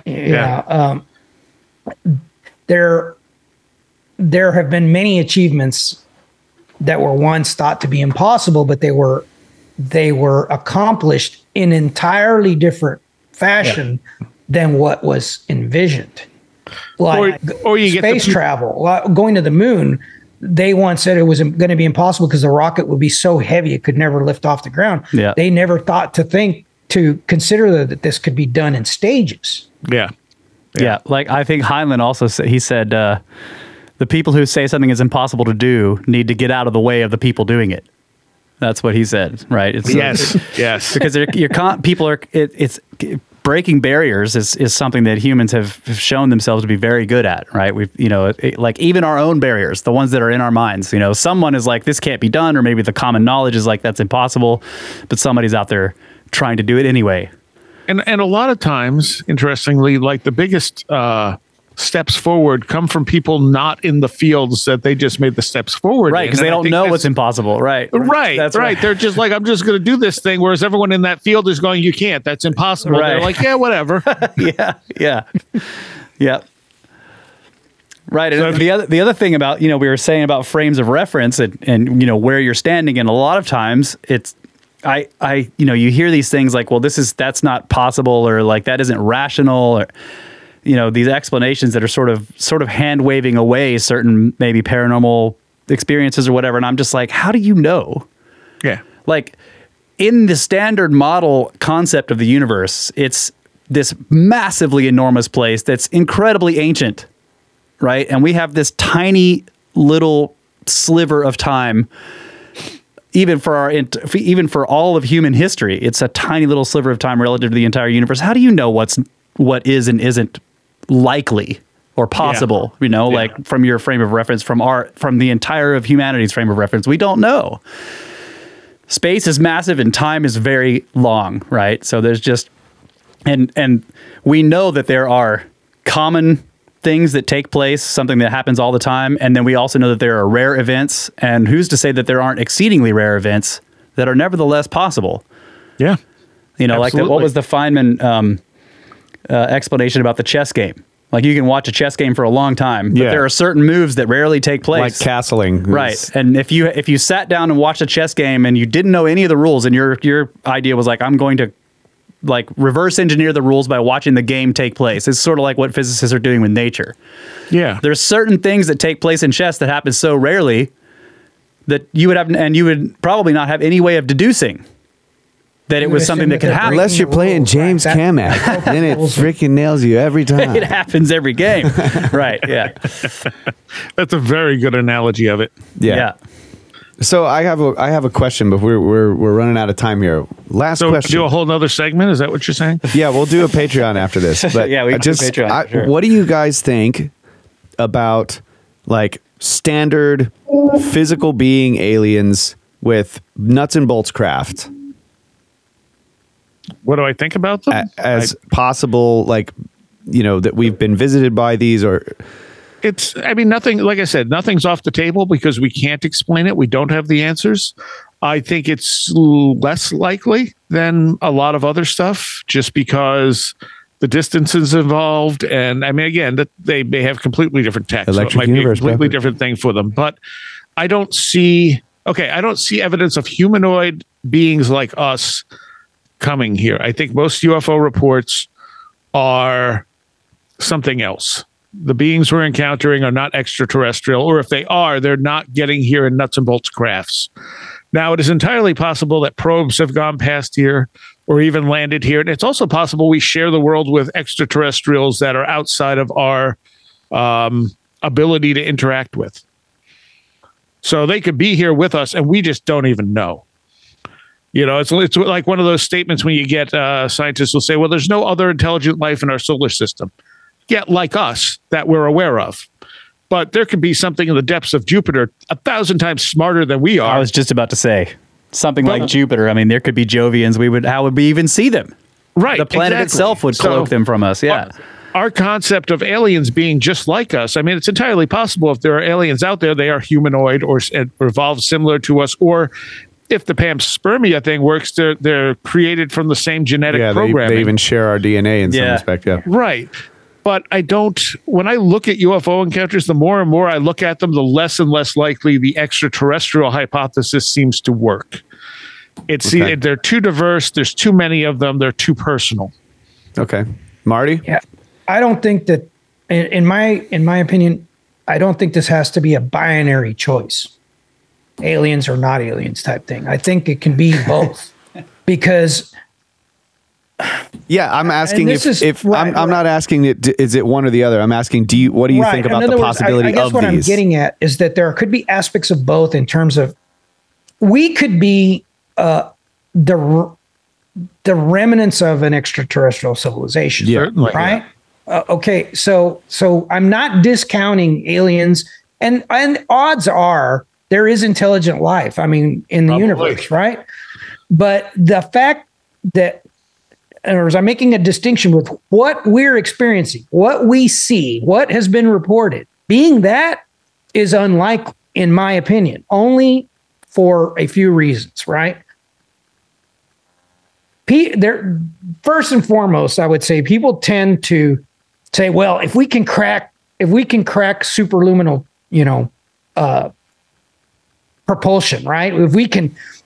If we could build faster rockets, right? Build faster spacecraft, that'll solve it. That gives us stability. You're like, no, it doesn't.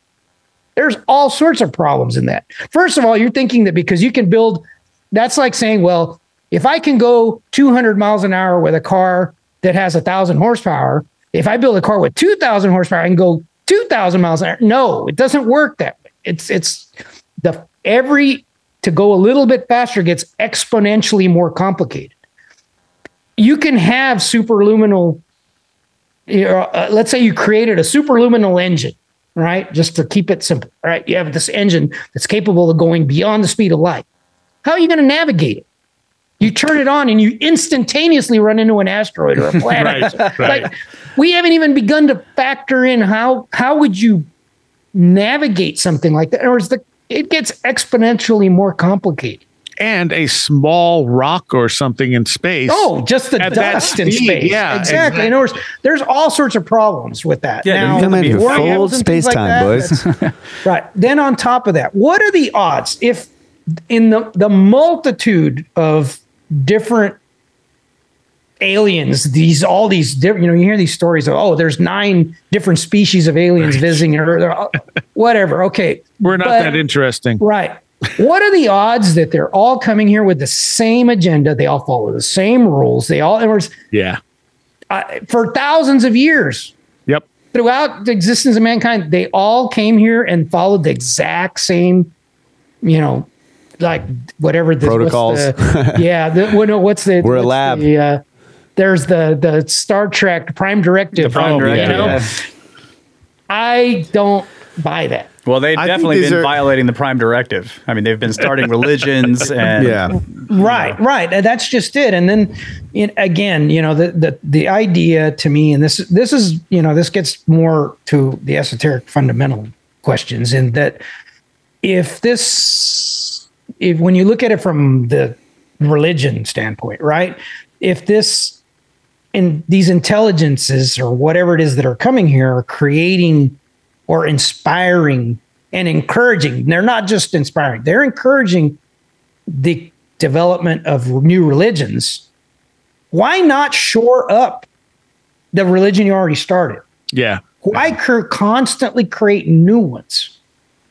And they're always inevitably in competition with the others. Yep. In other words, they're not giving us answers, but they're creating all these new questions. It complicates it. I just don't see how a physical aliens from another planet solves these questions. Yeah, I understand. I get you there, and I agree that it wouldn't. I was just strictly asking what's your opinion on, could this be happening? Not that it explains everything, not that it's the whole story, but could it be part of the story? What if part of the goal in creating different religions and pushing people in different directions is to get us to be comfortable with the idea of uncertainty and not jump into these sort of tribal arguments with one another? Like, it's intentionally trying to push us to be accepting of one another and accepting the fact that we don't always know, because so many people are just, they need certainty in their lives, and nothing about life is certain. Like, you have the illusion of it here and there, but you never know when things are going to change. I mean, one of the best parts about life is that it's uncertain, right? That's what makes it exciting. You don't know what's going to happen. So, what we do know is that this show is going to end. It's over. I think those are great answers, guys. Yeah, I like answers. Yeah. I like both perspectives, and of course, it's also interesting just hearing from your engineering perspective, Marty, the fact that you were a nuts and bolts guy, it's obvious that you have an open mind. Yeah. Because you are kicking your old ass right now. Yeah, that's right. You're kicking your old... That old guy who believed in the nuts and bolts. Previous guys. You just destroyed him, man. All right. See, if I had precognition, if I was tapping into future knowledge, I would have never been a nut. Right. Yeah. Clearly, you have no psychic abilities, Marty. I think most people getting into UFOs start nuts and bolts because that's where the mainstream stuff is, and it takes. I think it was for me. It wasn't even Valet. Like Valet should have done it, but it never clicked. Like when I read Valet talking about the fairy faith and UFOs being the same, I was like, oh, so the ETs were the fairies? I was just like, I just went Von Daniken, Sitchin. I was like, that explains it. And it wasn't until I read Kenneth Ring's Omega Project where he's showing the similarities in the after effects of UFO experiences and near-death experiences. Yeah. That my brain was like, okay, wait a minute. Yeah, okay. So aliens are interacting with us when we're dead? Nope, that's not working. Something else is happening here, and then everything started following suit. Yeah. You're trying to create this grand unified theory. Yeah. Because it taps into so many aspects of the human experience. It's very, very difficult. And again, it's full of contradictions. But I think a lot of that is purposeful. Yeah, I kind of want us to understand. Personally, just after learning all this stuff from you guys, like I'm not a unified theory guy. I'm more like there's a bunch of different things happening. That's just the way I look at it. I don't think it's all one. But they're interrelated, though. I agree. Yes. There are many things, but they are interrelated. I provide a lot of examples of how there's overlap on these things. You cannot make it's not very easy to make distinctions between these things because there are lots of examples that incorporate all those different aspects of seemingly completely unrelated things. Well, you can look at it like this. There could be a whole bunch of different people with different agendas using the internet, but you need the internet to interact with them. Yeah. So even though they're coming from completely different directions, they could be completely different types of people. You can still discover the internet. Oh, there's this internet thing, and that's what's making this they're possible. Basically all follow it. Yeah, using the same protocols. I'm with you on that for sure. Yeah. Well, this has been great, guys. Yeah. The grand unified theory is you need the internet to talk to them. Got it. But you don't know, that doesn't tell you who you're talking to or what their agenda is. Right. And some of them are tricksters. Yes. Absolutely. Well, thank both of you guys so much. This has been a lot of fun. Yeah, you want to join us on a Patreon episode after this? Yeah. Yes. You guys got time? Yeah. Seriah, tell people where they can find you. I'm sure everybody that listens to us knows your show, but wheredidtheroadgo.com has everything Where Did the Road Go related. And if you like heavier music, thelastexit.org. Yes. If you want to listen to symphonic black metal. Yes, that is on there. If you guys want to follow Marty, you can follow him at we'llgettothatlater.com. No, join the Discord. There you go. Do you have a website, Marty? You have Monster Truck website? I do, but it's completely unrelated. So people will, what is it? monstertrucktechnology.com. There you go. Right, cool. Monster Truck Technology. All right, guys. Thank you so much for listening to the show. I hope you enjoyed this one. We love you guys. You always have. Always will. Good night, Adamio. Get back to work.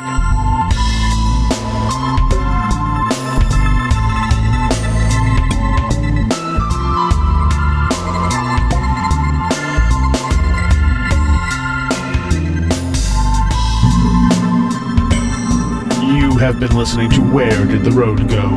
This show is made possible in part from our Patreons, and we thank you and everyone listening for helping us continue this exploration of the strange. You can always find everything Where Did the Road Go related at www.wheredidtheroadgo.com. And thank you so much for your support.